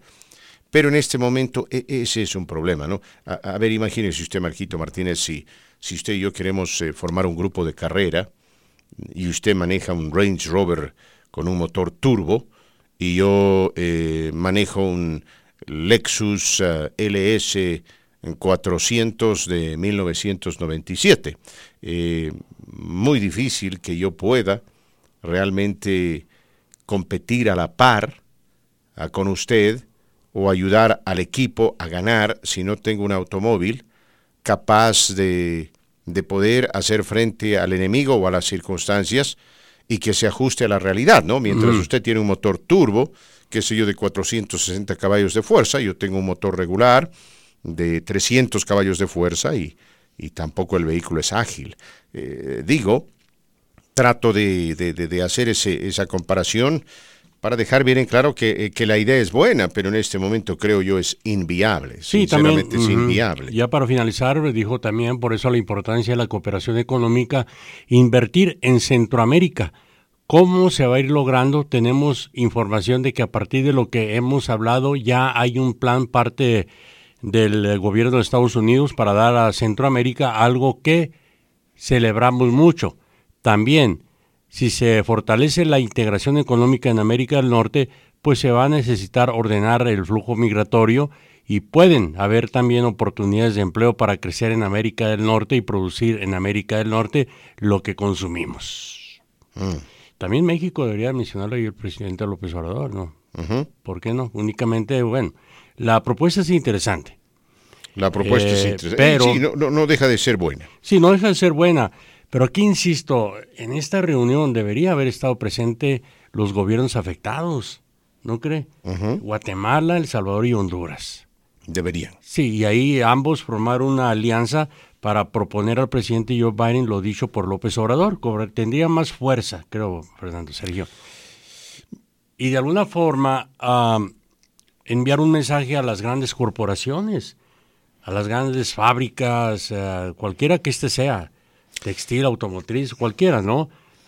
Sería lindo, ¿no? Que Estados Unidos invierta en Latinoamérica, pero tristemente y por años la política estadounidense no ha sido de las mejores hacia Latinoamérica. Y ahí están, hablando de demócratas y republicanos, ¿no? Y por eso estamos donde estamos. En parte, la culpa la tiene Estados Unidos, obviamente no toda.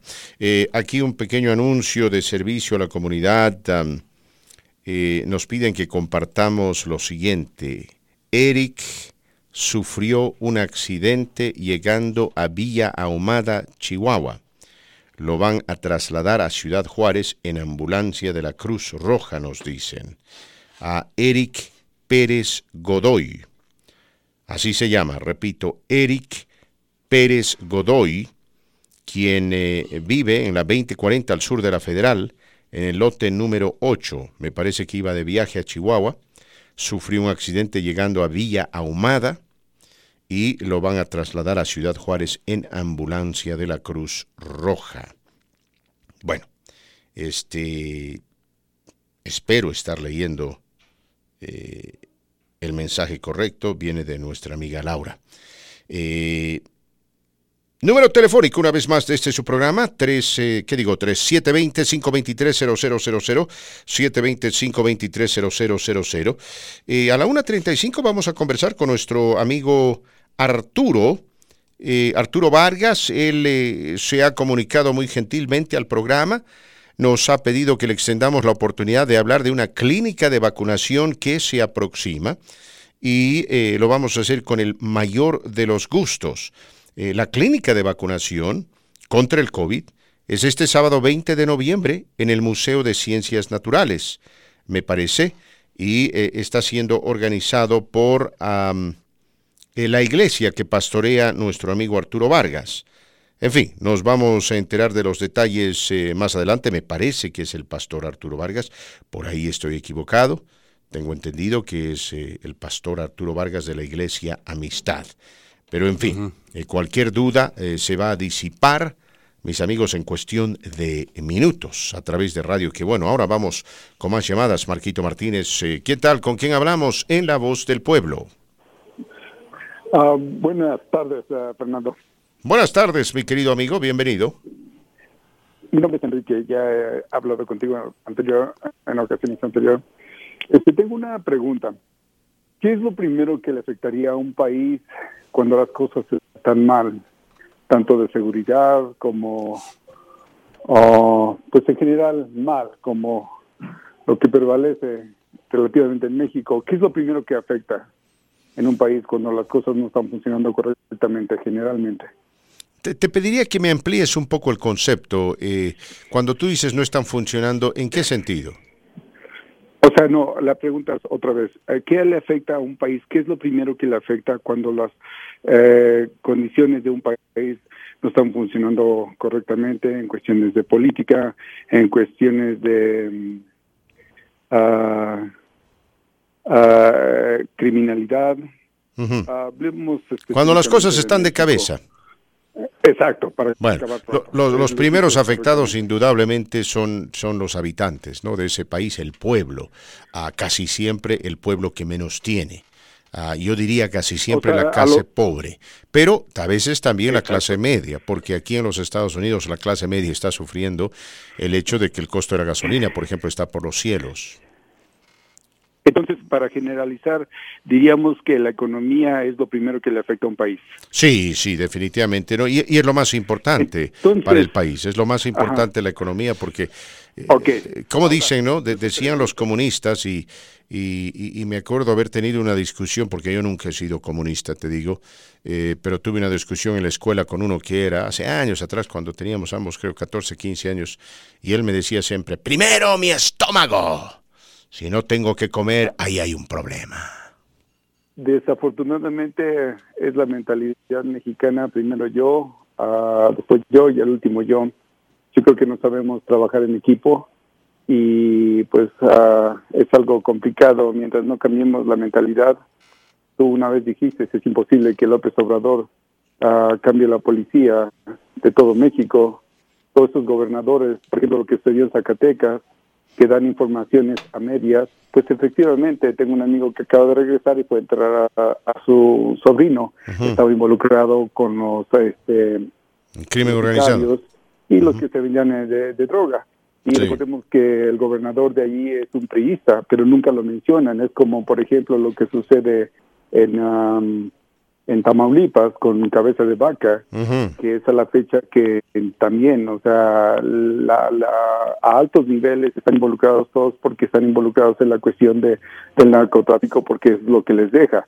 Los jóvenes, en lugar de que se pongan a estudiar, pues es dinero fácil y es dinero que pueden tener, pero las consecuencias, sabes cuáles son y son graves. Claro. Pero cuando yo te digo eso de que cuál es lo que le afecta a un país, a la economía, y las cosas están mal, como dice Marcos Cortés, que hay muchos muertos, que la economía está muy mal, ¿por qué el dólar o el peso no se ha devaluado ante el dólar? Porque hasta donde yo sé, Calderón lo agarró a 9 pesos y lo dejó en 12. Llega Enrique Peña Nieto, de 12 se fue hasta 19. Entonces yo digo, es muy pronto para cambiar todo de un tajo, porque hay gente involucrada y a pesar de que el presidente nomás es una sola persona, pero desafortunadamente su propia gente inclusive le clava la puñalada, ¿no?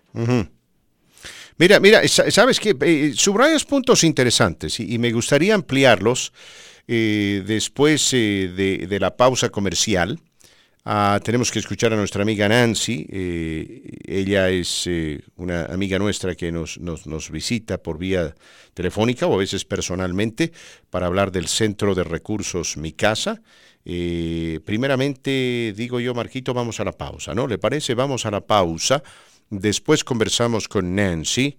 Luego estaremos ampliando, si se me permite el término, la interesante llamada telefónica de nuestro amigo. Y también, mis amigos, nos vamos a enfocar un poco en el fútbol local, porque les cuento que los Rapids, son favoritos para ganar el título. Sería el segundo título de esta institución. La próxima semana vamos a hablar con un jugador de los Rapids. El partido se juega el miércoles a las 2:30 de la tarde. Si a usted le gusta el fútbol, le pido que apoye a los Rapids, es el equipo que nos representa y es una institución que últimamente ha hecho un esfuerzo sincero para acercarse a la comunidad latina. En fin, ¿no? Es algo que vale la pena. Vayamos pues entonces primero la pausa y luego continuamos con más. Marco y Fernando, gracias por este espacio que amablemente nos comparten en su programa y muy buenas tardes a todos de parte de Memoria Life Insurance. Les doy el teléfono ahorita y se los repito al final.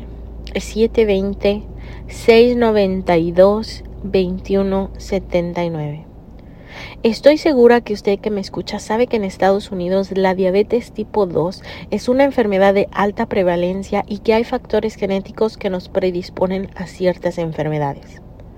Pero ¿sabía usted que para nosotros los latinos adultos nuestra probabilidad de desarrollar diabetes tipo 2 en algún momento de nuestra vida es del 50%?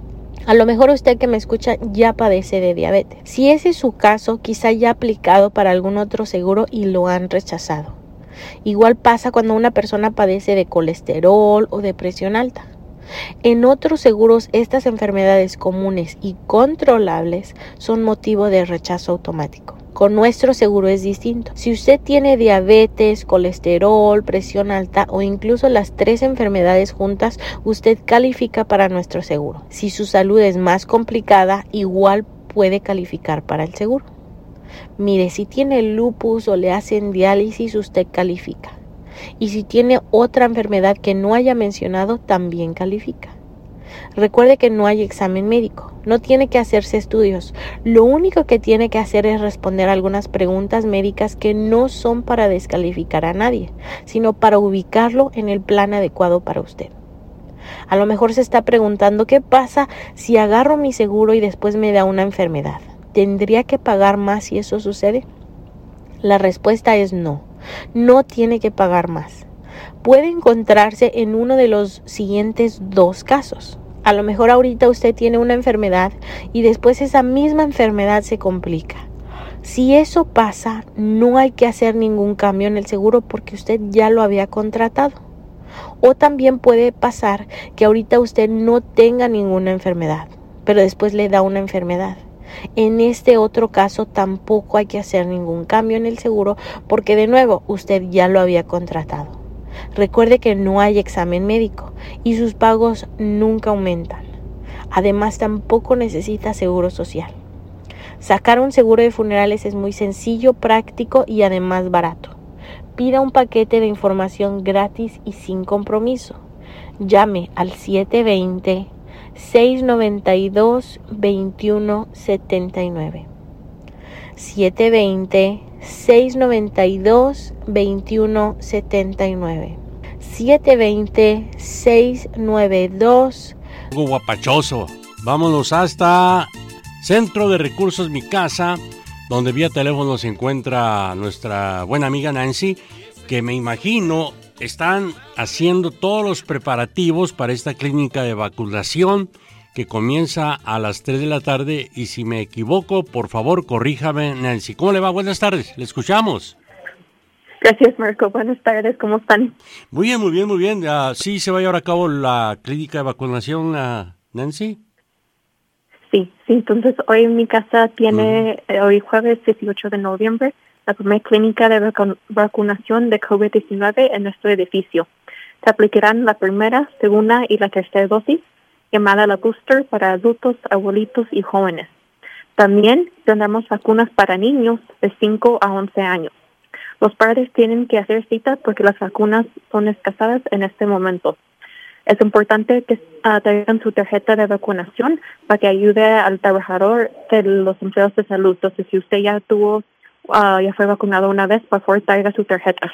Y por cierto, los primeros 100 adultos que reciben la primera dosis hoy recibirán una tarjeta de regalo de $100.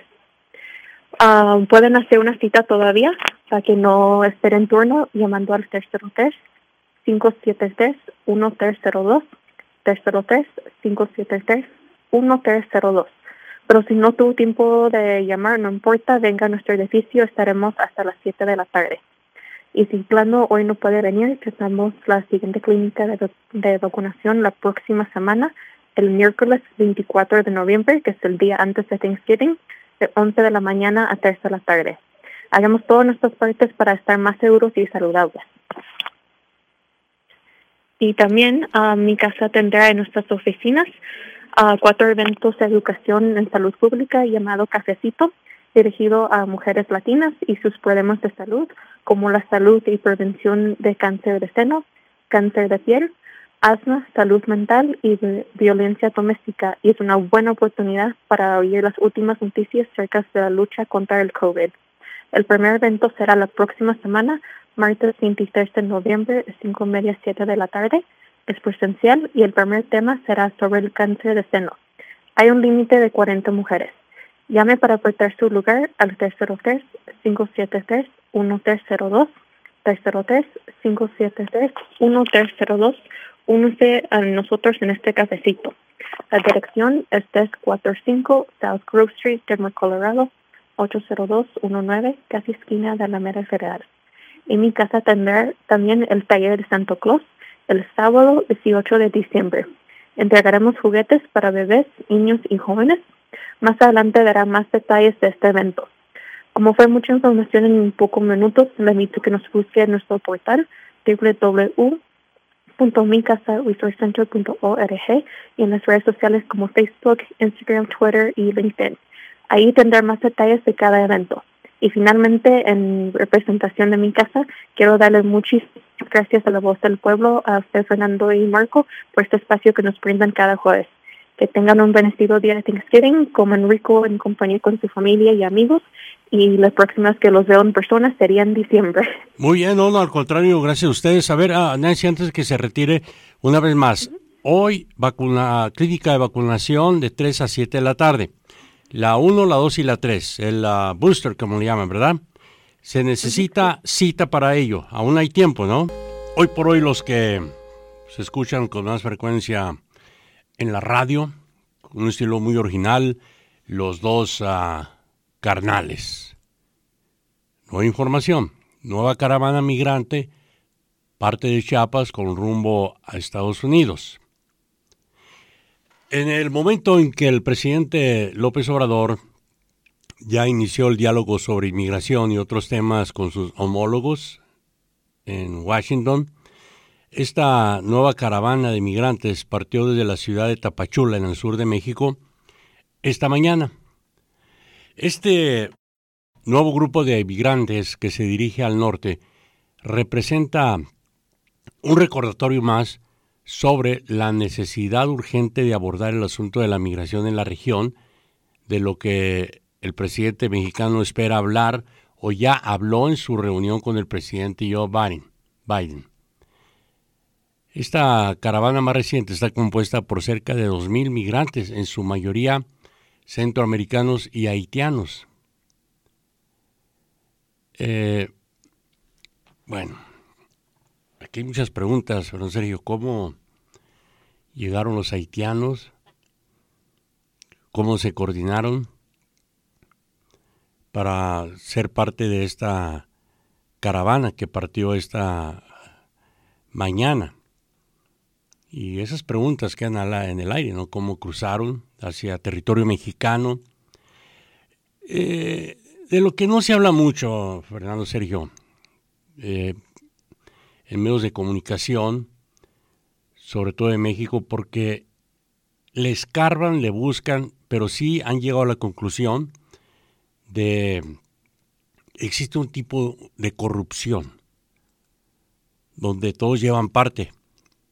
Agentes de inmigración que por medio de soborno aceptan la entrada a territorio mexicano, la transportación. Hay quienes están cobrando X cantidad por transportarlos a través del territorio mexicano y llegar a X punto de la frontera México-Estados Unidos, etcétera. Ojalá si llegue a un acuerdo. Ojalá ya en cualquier momento van a comenzar a proporcionar más información de qué se ha hablado, si llegaron a un acuerdo. En este momento están reunidos los representantes de México y Estados Unidos dialogando.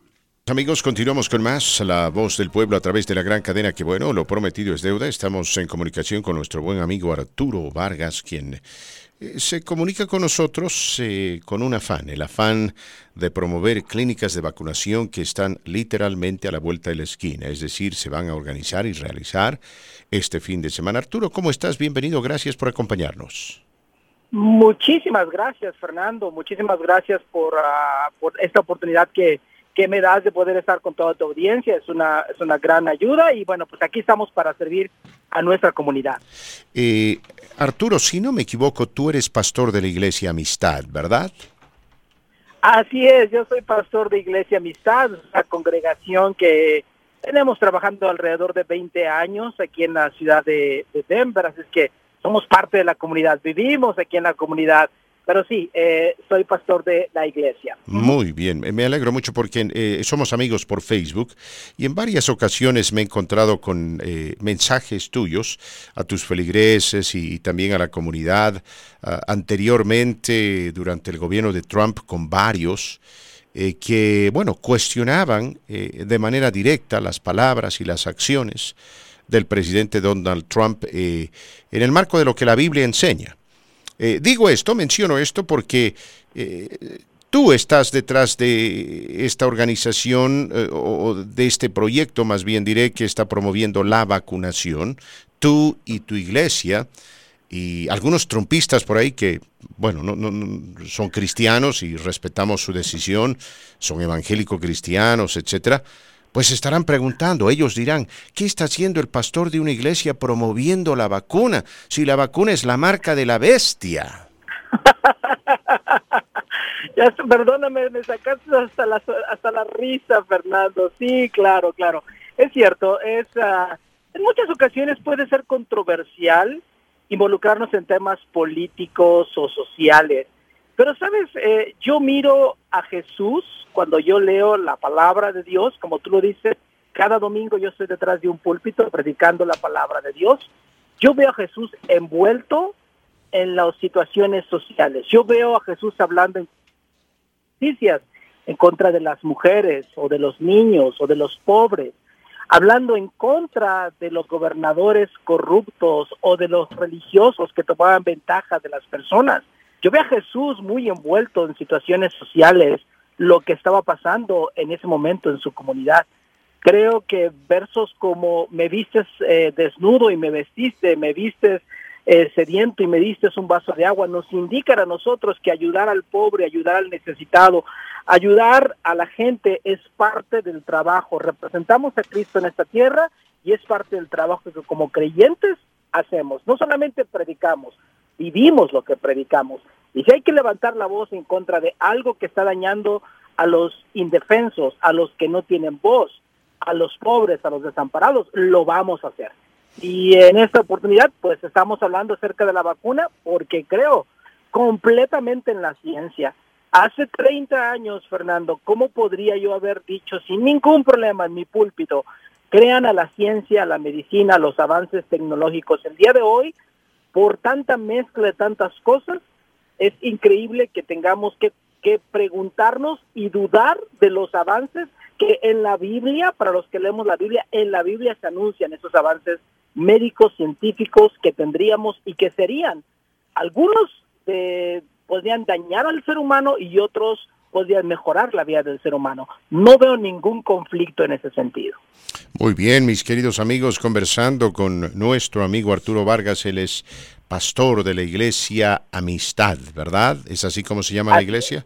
Amistad. Iglesia Amistad, así es. Y él se está comunicando con nosotros para promover clínicas de vacunación. A ver, háblanos de las clínicas, cuándo se van a organizar, de qué hora a qué hora, quiénes deberían participar y déjanos saber si estas clínicas van a comprender también atención a los niños y la famosa vacuna de refuerzo o booster, como se le dice en inglés, por favor.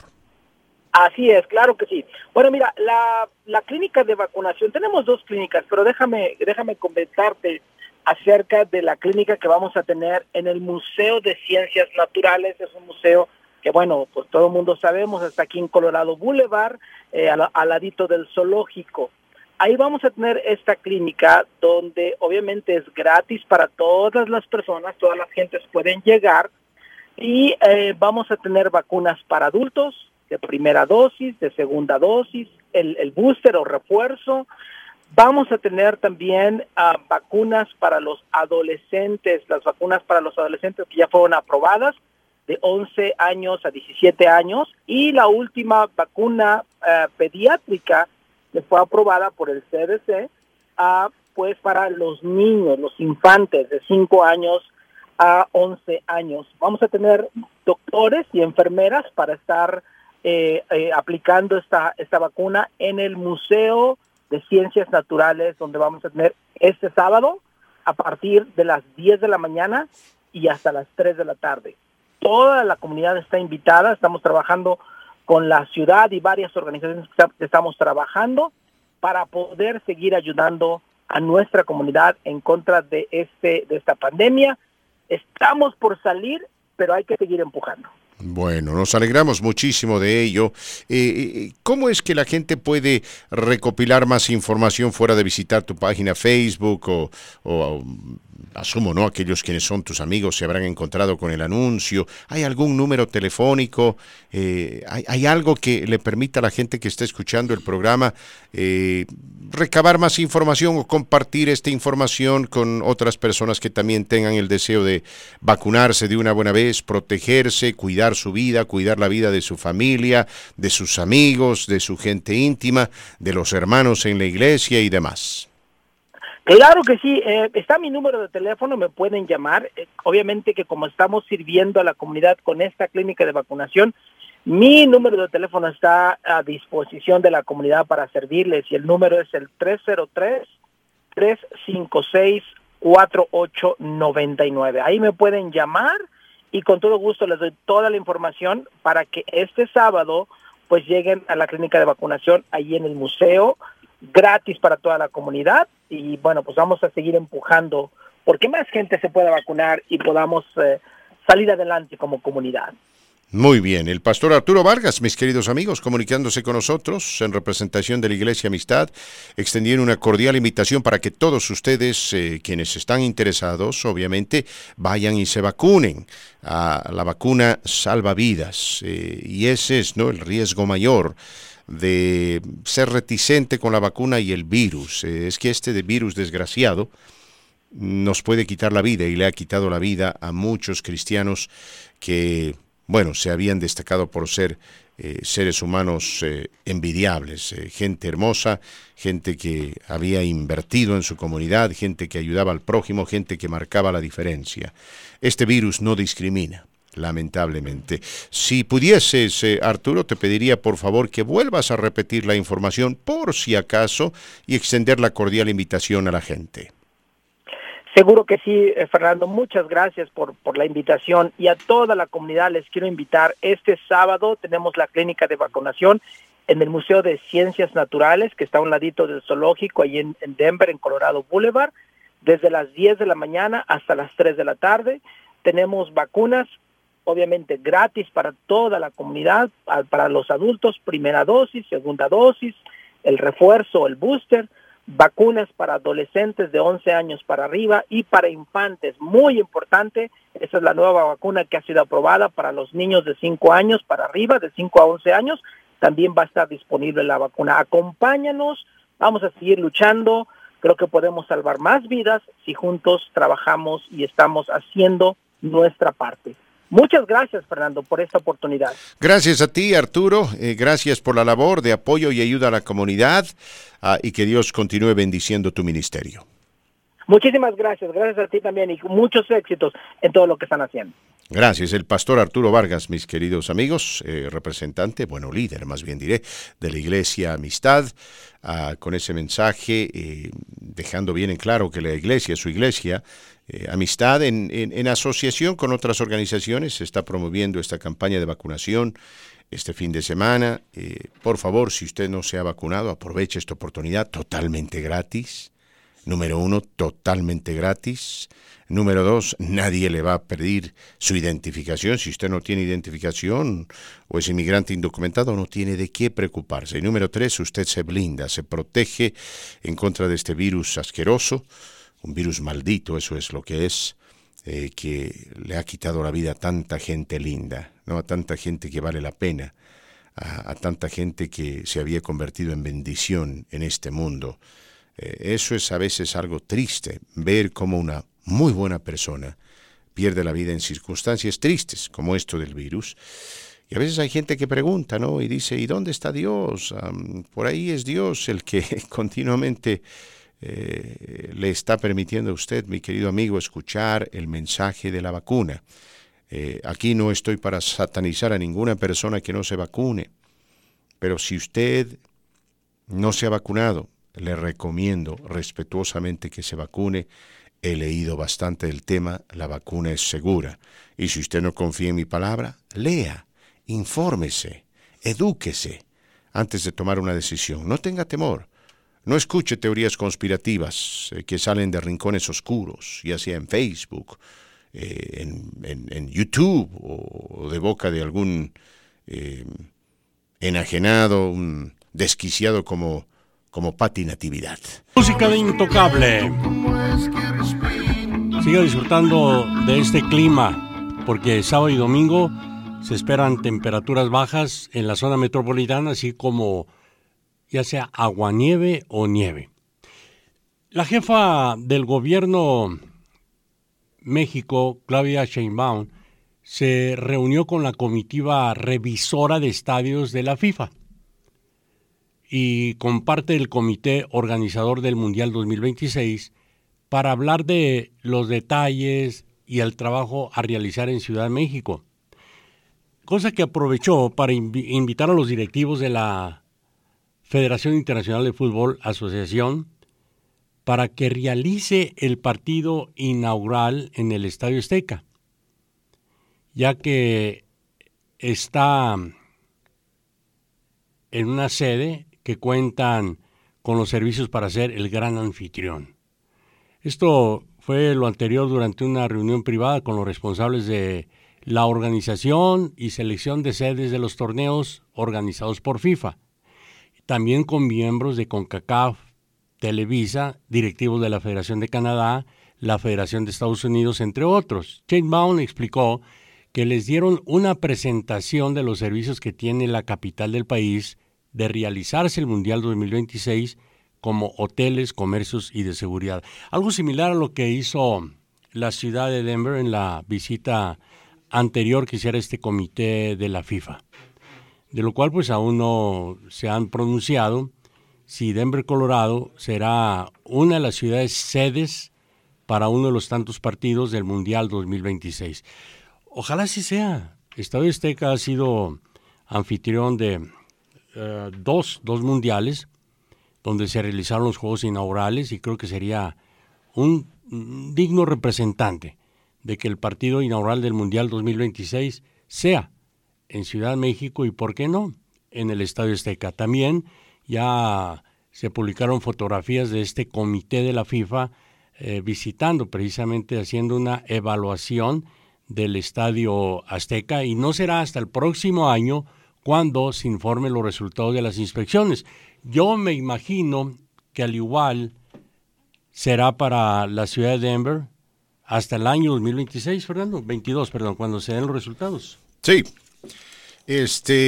Usted sabe, ya vinieron a revisar, ¿no? Uh-huh. El estadio de los Broncos, y en la fotografía veo los mismos señores. Ah, usted estuvo con ellos, sí, ¿verdad? Sí, estos señores fueron los que vieron acá, también vinieron a revisar al estadio de los Broncos, ¿no? Uh-huh. Hay una diferencia fundamental. El estadio de los Broncos es un estadio mucho más nuevo que el Estadio Azteca, mucho más moderno, ciertamente con mejores palcos, mejores facilidades. ¿Habla usted del estadio de los Broncos? De los Broncos, ya. Desde un punto logístico, el estadio de los Broncos es un estadio que está muy por encima del Estadio Azteca, que necesita y con urgencia ser renovado. Bueno, ha sido renovado en parte, quiero decirle. En parte. Pero uh-huh. Pues no es lo que lo que se espera, ¿no? Bueno, es decir, aquí está hablando para el juego inaugural. Sí, y es que es un... y estoy siendo totalmente honesto, ¿no? El Estadio Azteca necesita ser modernizado, renovado, o de lo contrario se tiene que construir un nuevo estadio, así como hicieron en Inglaterra con el legendario Estadio Wembley.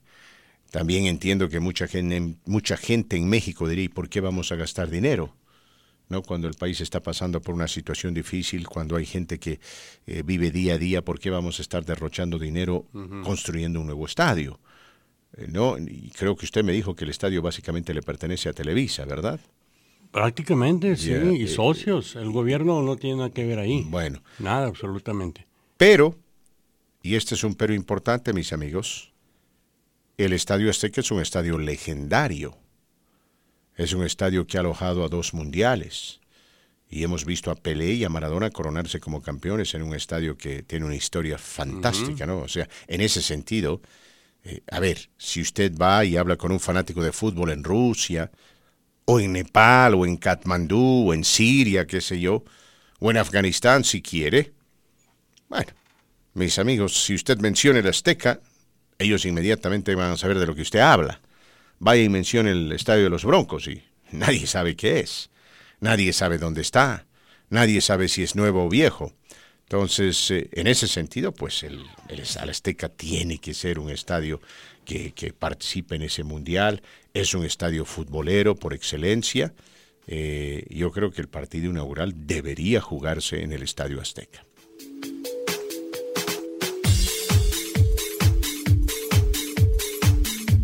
De amplitud modulada y el internet. Estamos al aire a través de TuneIn Radio. Búsquenos bajo KBNO, todo en mayúscula. KBNO, repito, todo en mayúscula. KBNO, ¿dónde? En TuneIn Radio. Repito, en TuneIn Radio. Marquito Martínez, ¿alguna novedad acerca de la reunión tripartita? No sé si el presidente Biden y el presidente Obrador ya han tenido la oportunidad de sentarse y charlar.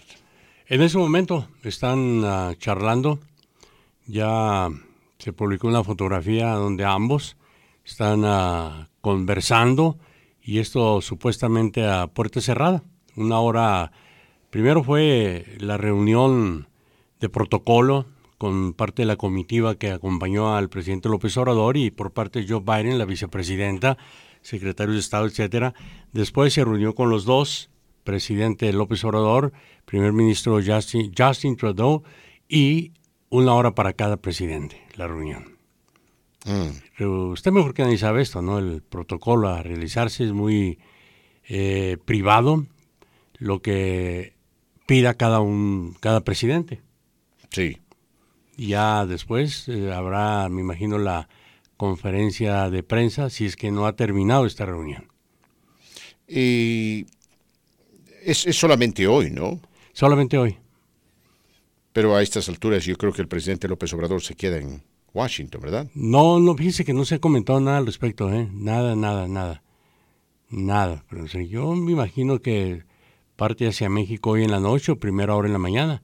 No se ha publicado si habrá la cena de gala, que suele acostumbrarse en este tipo de reuniones, ahí en la Casa Blanca, para ambos líderes.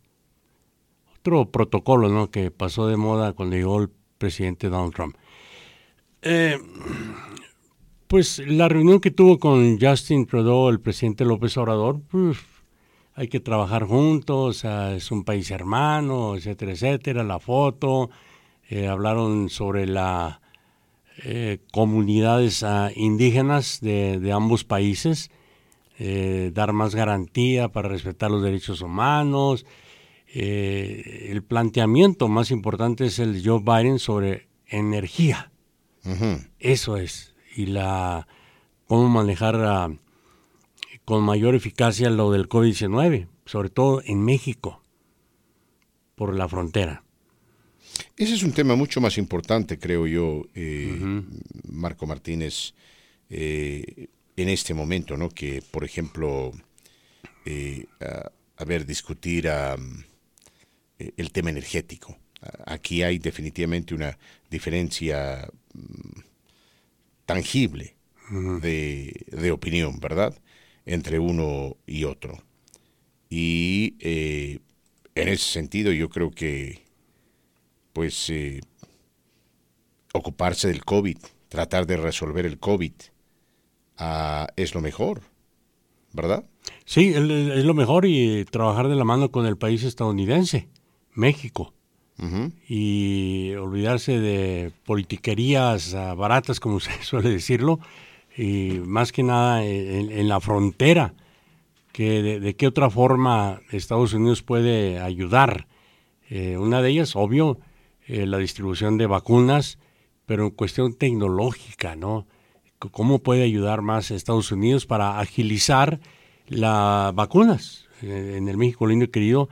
De lo que, a propósito, en el comité viajó el subsecretario de Salud, López Gatell, que pues yo no veo la necesidad de que él haya viajado. El secretario de Estado de Relaciones Exteriores, el ministro, como le llaman a Marcelo Ebrard, sí, viajó también, pero más allá de esto no se ha visto participación de ambos, a excepción de el invitado principal, que es el presidente Andrés Manuel López Obrador. Yo tengo curiosidad, les soy sincero, desde ayer, qué resultados tendrá esta reunión, y espero que no haya sido una reunión simplemente para conocerse, decirse, somos hermanos, etcétera, etcétera, etcétera. Ahora, por otro lado, AMLO elogió la iniciativa para regularizar migrantes, pero aquí hay un problema. Perdón, Sergio. Biden no ha enviado nada al Congreso. Ese es el problema. A pesar de que el presidente López Obrador se adelantó cuando se reunió con la vicepresidenta Kamala Harris, a quien le agradeció por una iniciativa que su homólogo Joe Biden había presentado para regularizar a los migrantes que viven en Estados Unidos. Pero repito, el mandatario norteamericano no ha presentado ningún proyecto de ley ante el Congreso. Entonces, aquí ya veo, sin afán de criticar de mala onda al presidente López Obrador, creo que comenzó mal. Que mal informado. Un buen punto, Marquito Martínez, un muy buen punto. Me parece que ya estamos en contacto con nuestro amigo Jesús. Jesús, ¿cómo estás? Bienvenido. Caray, lamentamos los pequeños problemas técnicos que estamos teniendo, pero lo que queremos es hablar con tu invitada, ¿no? Sabemos que es lo más importante. Ahí está la presentación. Y vamos a esperar a que esta presentación se manifieste en su totalidad.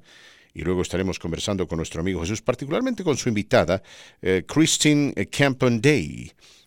Me parece, ella trabaja para el Comité de Arte, algo así. Lamentamos francamente el atraso, pero teníamos un pequeño problema acá con esto de, ¿cómo le dicen? StreamYard, ¿verdad? Mi querido Marquito, StreamYard, y a veces funciona.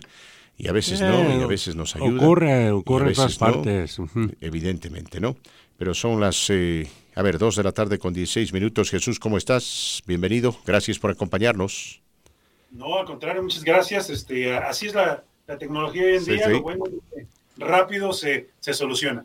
Evidentemente se solucionó rápido. Si ustedes quieren esperar después de la pausa, podemos iniciar esto y escuchar primero lo que tú tienes que decir y luego hablar con Christine. De lo contrario, podemos hacer la entrevista con Christine ahora mismo, como tú quieras. Si quieres, vamos con Christine, ya nos está esperando ella en la otra línea. Déjamela. No las presentas, por favor, y muchas gracias. Sí. Así es, el día de hoy tenemos a la directora ejecutiva de esta organización, que es un comité de negocios para las artes. Es muy interesante porque se fundó en los años 80 y fue como inspirada en una organización de Nueva York. Voy a dejar que ella nos explique de qué se trata su organización. Ellos son socios de la Cámara, miembros de nuestra comunidad, y yo creo que es muy importante lo que hacemos aquí en este segmento contigo, que es conectar a los socios de la Cámara, socios miembros de nuestra comunidad también empresarial, con nuestra gente, nuestra comunidad que nos escucha, nuestros empresarios y empresarias hispanas. Bienvenida, ¿cómo estás, Christine? Welcome. Let me introduce you to Fernando Sergio, who we called and we know is the voice of the people. He has this show for so many years. He helps and supports the community, but also a great individual who has interviewed presidents, a lot of leaders in our community, all throughout, I want to say, even worldwide, well-known people. So welcome, bienvenida. Thank you. And hello, Fernando. Nice to meet you. Christine, how are you? Thank you so much for joining us. We appreciate it. Gracias por unirte a este programa y esperarnos, Christine. Vamos a empezar con la entrevista, mis amigos. ¿Cuáles son las formas de involucrarse con esta organización conocida como CBCA y apoyar las artes y las culturas locales? Christine, what are ways to get involved with CBCA and support local arts and culture? So, Colorado Business Committee for the Arts, or CBCA for short, since that's a mouthful, we are a 36-year-old nonprofit 501c3 organization that works at the intersection of business and arts. And that's businesses of all sizes, small businesses, solo entrepreneurs, as well as large corporate businesses. And it's really the mission to work at that intersection of business and arts to strengthen our overall community and state. So there's a number of ways to get involved. The first is through membership. We are a membership organization, and we have over 200 members from over 25 diverse industries that include financial services, real estate, healthcare, but also a lot of people that work in the creative industries, as well as nonprofit arts and culture. And we have monthly events for our members that help engage them in our arts and culture community in the metro region. We also have a number of other member benefits that are on our website, cbca.org, which I see is listed below, which includes discounts to a lot of our programs. One event I'm really excited about that's coming up is our Arts and Wellness Forum. This one is focused on the intersection of arts and health equity and accessibility. And it's going to be at Colorado's Health Capital in downtown Denver. And we have some really great panelists, including representatives from Clinica Tepeyac and Cleo Parker Robinson Dance. And we just learned that our former First Lady is going to be moderating that panel for us. So that's on November 30th. You can get tickets on our events page at cbca.org to really focus on overall wellness at that intersection of arts and health and accessibility. Jesús. Pues mira, lo que acaba de comentar ella, pues una manera resumida, es de que la organización fue fundada en los años 85 como el negocio, como el Comité de Negocios para las Artes, una organización sin fines de lucro desde que es una 501c3 que conecta los negocios y las artes para promover la economía creativa de Colorado a través de la defensa, la investigación y la participación artística y la capacitación de también lo que ellos valoran mucho, que es el voluntariado.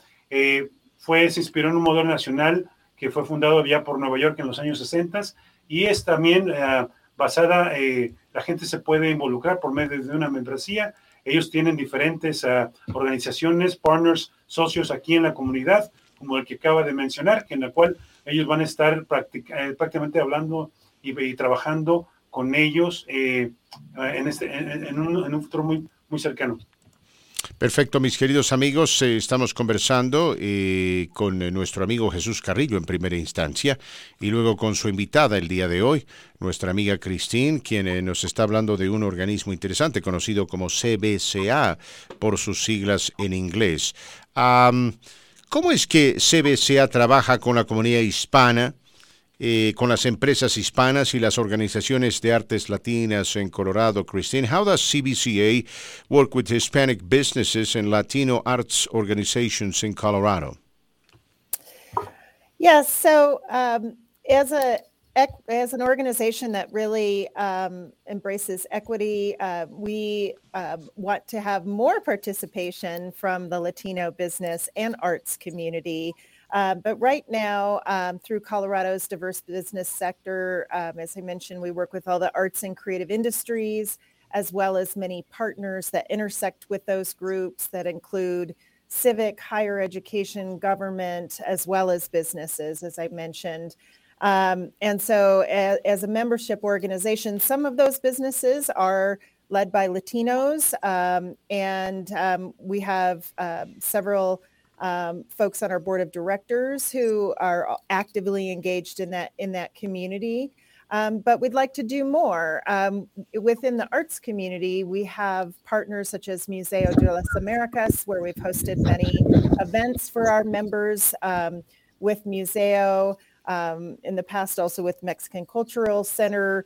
But again, we also want to bring members from the Latino business community to experience all of arts and culture in our community. And so those are some of the ways that we do that. We also have, through Colorado Creative Industries, which is our state arts agency, there are currently 26 creative districts in the state. There's 5 creative districts in Denver alone. One of the newest creative districts is Westwood Creative District, and we've collaborated with Westwood. Westwood is known for their Mexican culture and their incredible food and cuisine, as well as their arts and culture. And so we've partnered with them on various events for our members as well. But if you have ideas, this is a partnership that we'd like to grow along with our relationship with the Hispanic Chamber of Commerce, so that we can work together to make sure that Latino businesses and Latino arts organizations are a part of all the work that we're doing at CBCA. El alcance de CBCA incluye el diverso sector empresarial de Colorado, todas las industrias artísticas y creativas y los muchos socios que cruzan con esos grupos como entidades gubernamentales, cívicas y educación superior. Como organización de membresía, ellos representan a 220 empresas, organizaciones sin fines de lucro e individuos en más de 20 industrias con casi más de 16,000 empleados. Esos miembros incluyen algunas empresas con propiedad o también líderes latinos, así como socioculturales como el Museo de las Américas. Con el CBCA se asocia con frecuencia en eventos con miembros, así para la participación de programas que ellos también tienen, como el liderazgo de las artes. El CBCA también se asocia activamente en organizaciones artísticas y comerciales y cívicas del Estado para expandir el alcance, escuchar las diferentes y diversas comunidades que tenemos, construir relaciones como cámaras de comercio hispana, como la Cámara de Comercio de nosotros. También trabajan en colaboración con diferentes distritos. Hay más de 26 distritos. Aquí, por ejemplo, hay uno que le llaman el Distrito Creativo de Westwood Denver, con el cual también trabajan juntos para celebrar también así la herencia hispana, las artes, la cultura. Y dice que también si tienen ideas, ellos también quieren hacer una invitación para que nuestra comunidad se comunique con ellos y de esta manera juntos impulsar el desarrollo económico de la comunidad. Perfecto, mi querido Jesús, te agradecemos mucho a ti por interpretar las respuestas de nuestra amiga Christine. Christine, thank you so much for joining us. We're happy to have you and happy to have you in the future as well. And I know you and Jesus will continue this dialogue, but once again, thank you. We have to go to a break. Thank you, Christine. Thank you, Jesús. Gracias, muchas gracias. Vamos a la pausa aquí en Radio Qué Bueno y regresamos. Continuamos con más. Hay una votación importante en el Congreso. Marco Martínez, queremos hablar de eso. Hay una votación importante en el Congreso que me parece está enfocada en un plan de gastos asociado con el gobierno del presidente Joe Biden, ¿no? A ver, quiero leerles esta nota porque es importante. Dice, los demócratas de la Cámara de Representantes cada vez más seguros de que tienen apoyo para aprobar su proyecto de ley política social y cambio climático. Esto no tiene nada que ver con la infraestructura. De $1.85 billones. Avanzaron así una votación sobre el paquete este jueves por la noche y la presidenta de la Cámara de Representantes, Nancy Pelosi, expresó su optimismo de que la medida finalmente llegaría al escritorio del presidente Joe Biden. Dice Nancy Pelosi, tengo la esperanza de que completaremos esta legislación hoy. Muy bien. Los demócratas pueden permitirse perder solo unos pocos votos, dado su escaso margen de control, y los líderes no dejaban nada al azar. Hasta ahora, los juicios comité por comité de la Oficina de Presupuesto, el anotador oficial del Congreso, no han planteado preocupaciones fiscales. Entonces, todo parece indicar que esta votación va por buen camino. Ahora, el Senado, por supuesto, mi querido amigo, es otra cosa. El Senado es otra cosa. Marco había hablado de esto anteriormente, se han reducido las solicitudes por pagos por desempleo y esa es una muy buena noticia para la economía estadounidense.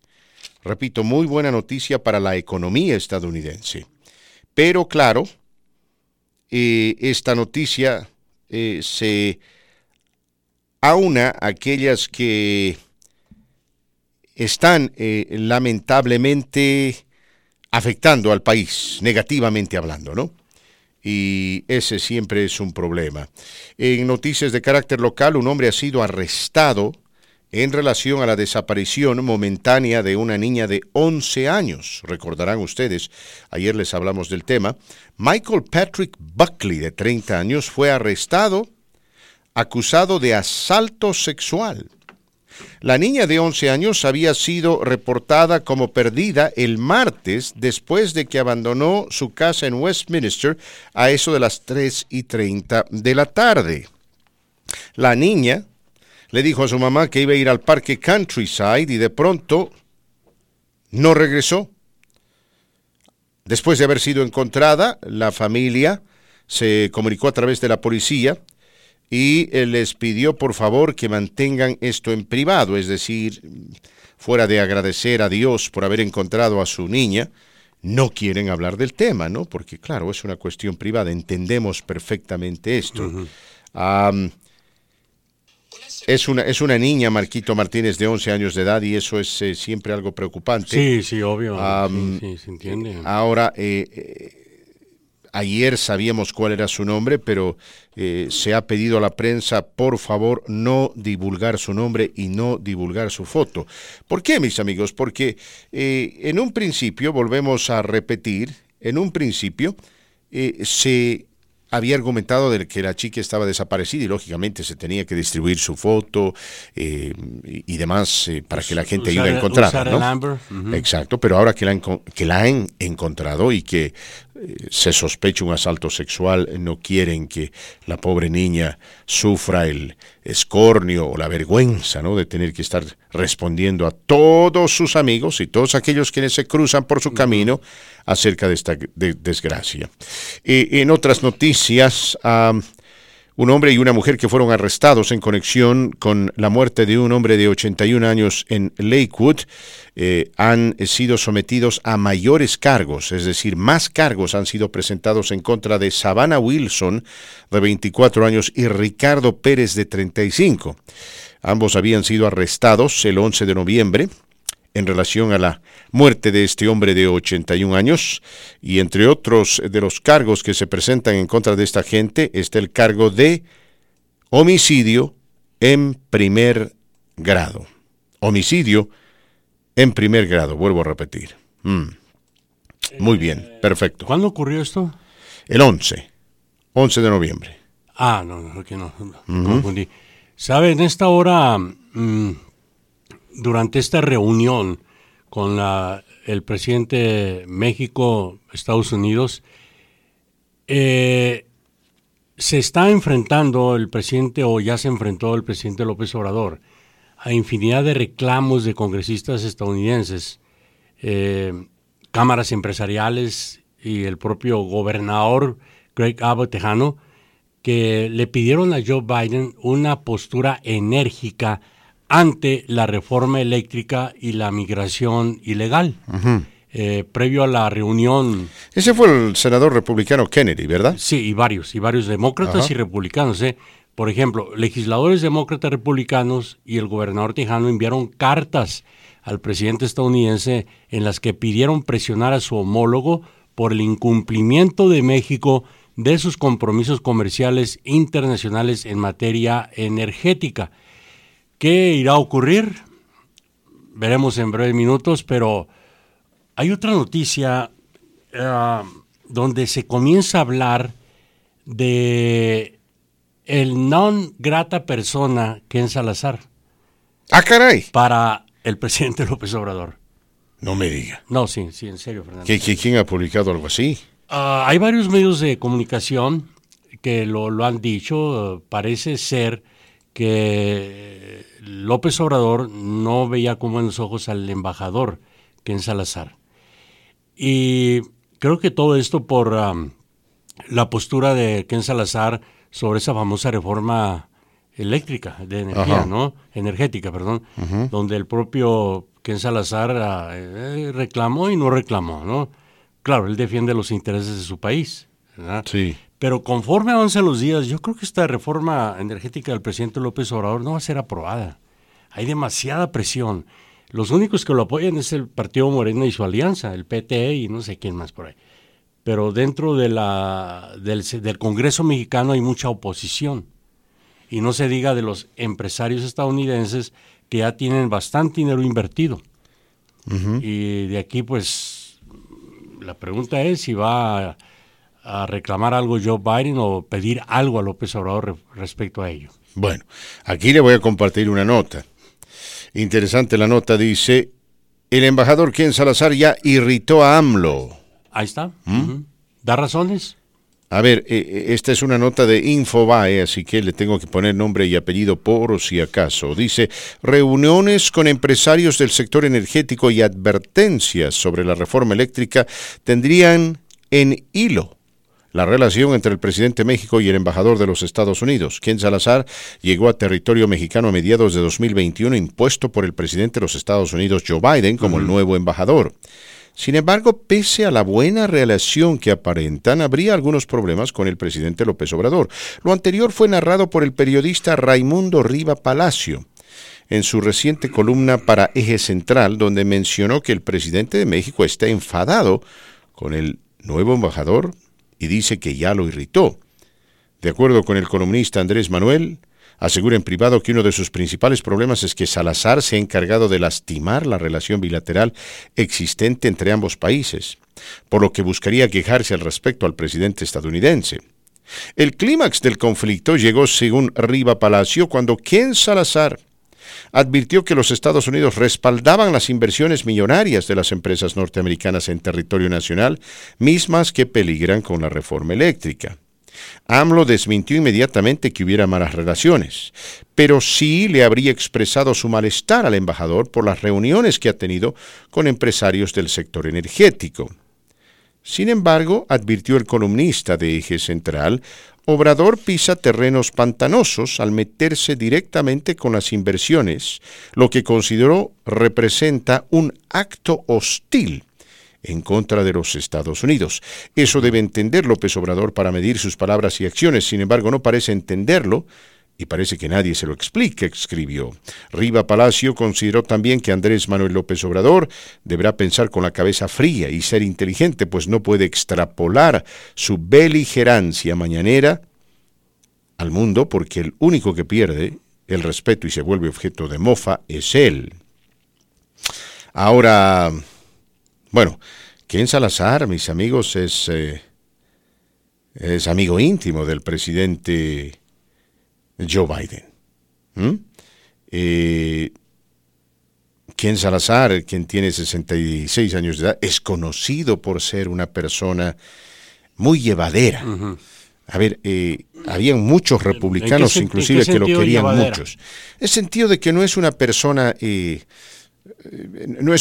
agresiva, no es una persona malcriada, no es una persona arrogante, no lo es. Es una persona muy equilibrada y respetuosa.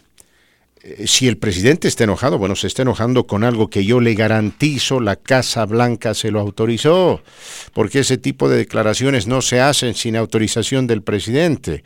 Es más, fue el presidente Biden seguramente el que levantó el teléfono y le dijo, Ken, necesito que hagas ruido con esto. De alguna manera hay que dejarle saber al presidente mexicano que estar cancelando estos contratos pendientes no se ven con buenos ojos aquí. Y es que lo que pasa es esto. Y vuelvo a repetir, yo no entiendo por qué el presidente López Obrador quiere que el gobierno se haga cargo de algo que la empresa privada puede manejar de manera más escueta, más fácil y con un gasto menor. Gasto menor, Marco Martínez. Ya lo hizo en un tiempo, fue un fracaso, ya está dicho. Sí, El negocio que maneja un gobierno es un fracaso total. Por supuesto. Entra la corrupción, la burocracia. Yo digo... Habíamos mencionado aquí la oficina postal de Estados Unidos como un ejemplo precisamente de burocracia e inoperancia. Detrás de esto, sospecho que está Bartlett, Fernando Cerijo, es el director de Comisión Federal de Electricidad, es el hombre responsable, supuestamente, ¿no? Ujú. Conocido por un mañoso, un dinosaurio, un corrupto. Creo que está detrás de todo esto y sí pone en jaque, en peligro las inversiones millonarias que ha hecho Estados Unidos. No, lo malo de todo que el mensaje está mal interpretado. Muchos lo califican de agresión a nuestro país. Ya basta de saquear. ¿Pero de qué manera? Están invirtiendo. Por supuesto. Vamos, buenas tardes, la Voz del Pueblo. ¿Qué dicen? ¿Cómo están? Aquí escuchándolos. A ver, Carlitos, explícanos. Mira, te voy a... Chairo, los contratos se cumplen, por favor. Espérate, canal. Mira, arriba Palacio es un chayotero de Televisa que muy está bien. de acuerdo en todo. Entonces, ¿tú crees que está mintiendo? Mira, espérate. Déjate explico, mira. No me tienes que explicar nada, compadrito. Te lo dijo bien claro. Lo único, Bueno, tú no me tienes que explicar nada, compadrito. Tú simplemente dime si está mintiendo o no el Riva. Mira, te voy a decir lo que está haciendo López Obrador con la reforma que está... Yo sé lo que está haciendo, está haciendo. Yo te pregunto, ¿por qué aquí se están quejando? Muy bien. ¿Por qué aquí se están quejando? Se están quejando ustedes los de la No, se están quejando los gringos, Carlitos. Se están quejando los empresarios estadounidenses que han invertido miles de millones de dólares allá, que tienen contratos con el gobierno y que dicen que el gobierno va a cancelar la reforma. Va a cancelar estos contratos vigentes. No creo que vayan a nacionalizar nada, López Obrador, hombre. Cada país tiene derecho en poner sus regulaciones. Fernando. Y eso se le tiene que explicar, se le está explicando muy claro a Ken Salazar y a Biden. Yo creo que hoy se lo va a decir directamente López Obrador. Es que aquí hay un problema, Carlitos. Carlitos, con la reforma aquí hay un problema. energética. Tú tienes razón, el presidente López Obrador puede implementar la reforma que él quiera, lógico, eso estoy de acuerdo contigo. Pero cuando existen acuerdos vigentes, cuando existen contratos vigentes, si se va a cancelar el contrato, tiene que haber un costo a la rescisión. Y aquí aparentemente la reforma simplemente se va a implementar y aquella compañía que tenía un contrato jugoso le dirán, chao, gracias por tus servicios, no te necesitamos más. ¿Perdón? Son contratos gandallas, ¿Cómo? ventajosos. Carlitos, los contratos fueron aprobados por las autoridades. Entonces esa va a ser la excusa. Por el gobierno de Peña Nieto. Pero entonces, eso no puede. Entonces, tiene que haber una razón ahí, mira, Fernando. te voy a decir. Mira, te voy a decir. Si aquí, escúchame, Carlitos, si aquí, digamos, Radio Qué Bueno, ¿ok? Radio Qué Bueno tiene una deuda contigo por el suministro de tacos y se ha firmado un contrato de 1 año y llego yo a hacerme cargo de esta estación y digo, no me gustan los tacos de Carlos, no más contrato. ¿Y cuál va a ser mi excusa? Dirán, no, pero tenemos un contrato, hombre, tú compraste la radio con contratos y todo, estamos hablando de un contrato firmado por el ex propietario y Carlitos, y yo diré, no, es que Carlos no me gusta. Carlos no me gusta. Vamos a decir que don Rómulo era un chayotero mentiroso y ya, ahí se acaba todo. No, las cosas no pueden funcionar así, Carlitos, por favor. Ya me duele la cabeza, por favor, Carlitos. Yo espero que comprenda, nomás te digo, Ken Salazar que lo comprenda, mira, porque esa bola de ratotas que fueron descaradamente, mira, todos los noticieros de Televisa fueron cómplices de estas ratas. Mira, yo no les creo nada. Tú eres, Marquitos, tu ídolo es aquel, ¿cómo se llama el ese chismoso? ¿Cuál que ya salió a la luz? ¿Cuál de todos? Aquel montaje, el que le dijiste que era lambebotas de él. No, yo no tengo ídolos de aquel, ¿cómo se llama? O sea, ¿tú crees en todo lo que dice Televisa? No, yo no creo todo lo que dice Televisa. ¿Y tú crees si son mentirosos, bueno, está bien, ¿no? Esa es tu opinión. Por eso yo mencioné al columnista, porque yo no sé si eso es cierto o no. Simplemente estamos compartiendo la nota de acuerdo al columnista. Por ahí está mintiendo, por ahí está exagerando, por ahí tiene algo de cierto. No sabemos, eso no lo sabemos, por eso mencioné al columnista. Pero respecto a la reforma, Carlitos, lógicamente aquí están chillando porque evidentemente hay contratos de por medio y porque, de acuerdo a lo que yo leí, y no me estoy refiriendo a Televisa o algún chayotero, las compañías estadounidenses dicen que ellos pueden proveer energía limpia a los distintos estados a un costo menor que el gobierno, ¿no? Si de eso se trata, y de que tienen contratos vigentes. Entonces, pues van a tener que encontrar la fórmula para resarcir esos contratos, si es que eso va a suceder, ¿no? Porque sí, yo entiendo, el presidente López Obrador tiene el derecho de decir, ¿sabes qué? Ya no quiero, tu contrato no me interesa, pero cada contrato tienen esas cláusulas, Marco Martínez, para que sean quebrados. Sí. Y además no nos olvidemos, ¿no?, que el superávit comercial de México con Estados Unidos excede los $400 millones. Entonces, a México le conviene hacer negocios con Estados Unidos porque...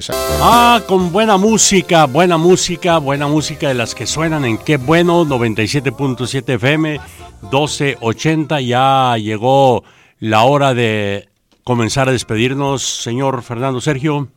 Nos vamos, Marquito Martínez. Mire, nos vamos esperanzados de que nada malo suceda con nuestro amigo Ochoa y su esposa, ¿no? Digo, del Memo Ochoa, sí, hombre, portero de la selección mexicana de fútbol. Excelente portero desde ya, excelente portero que ha mantenido un gran nivel desde 2014.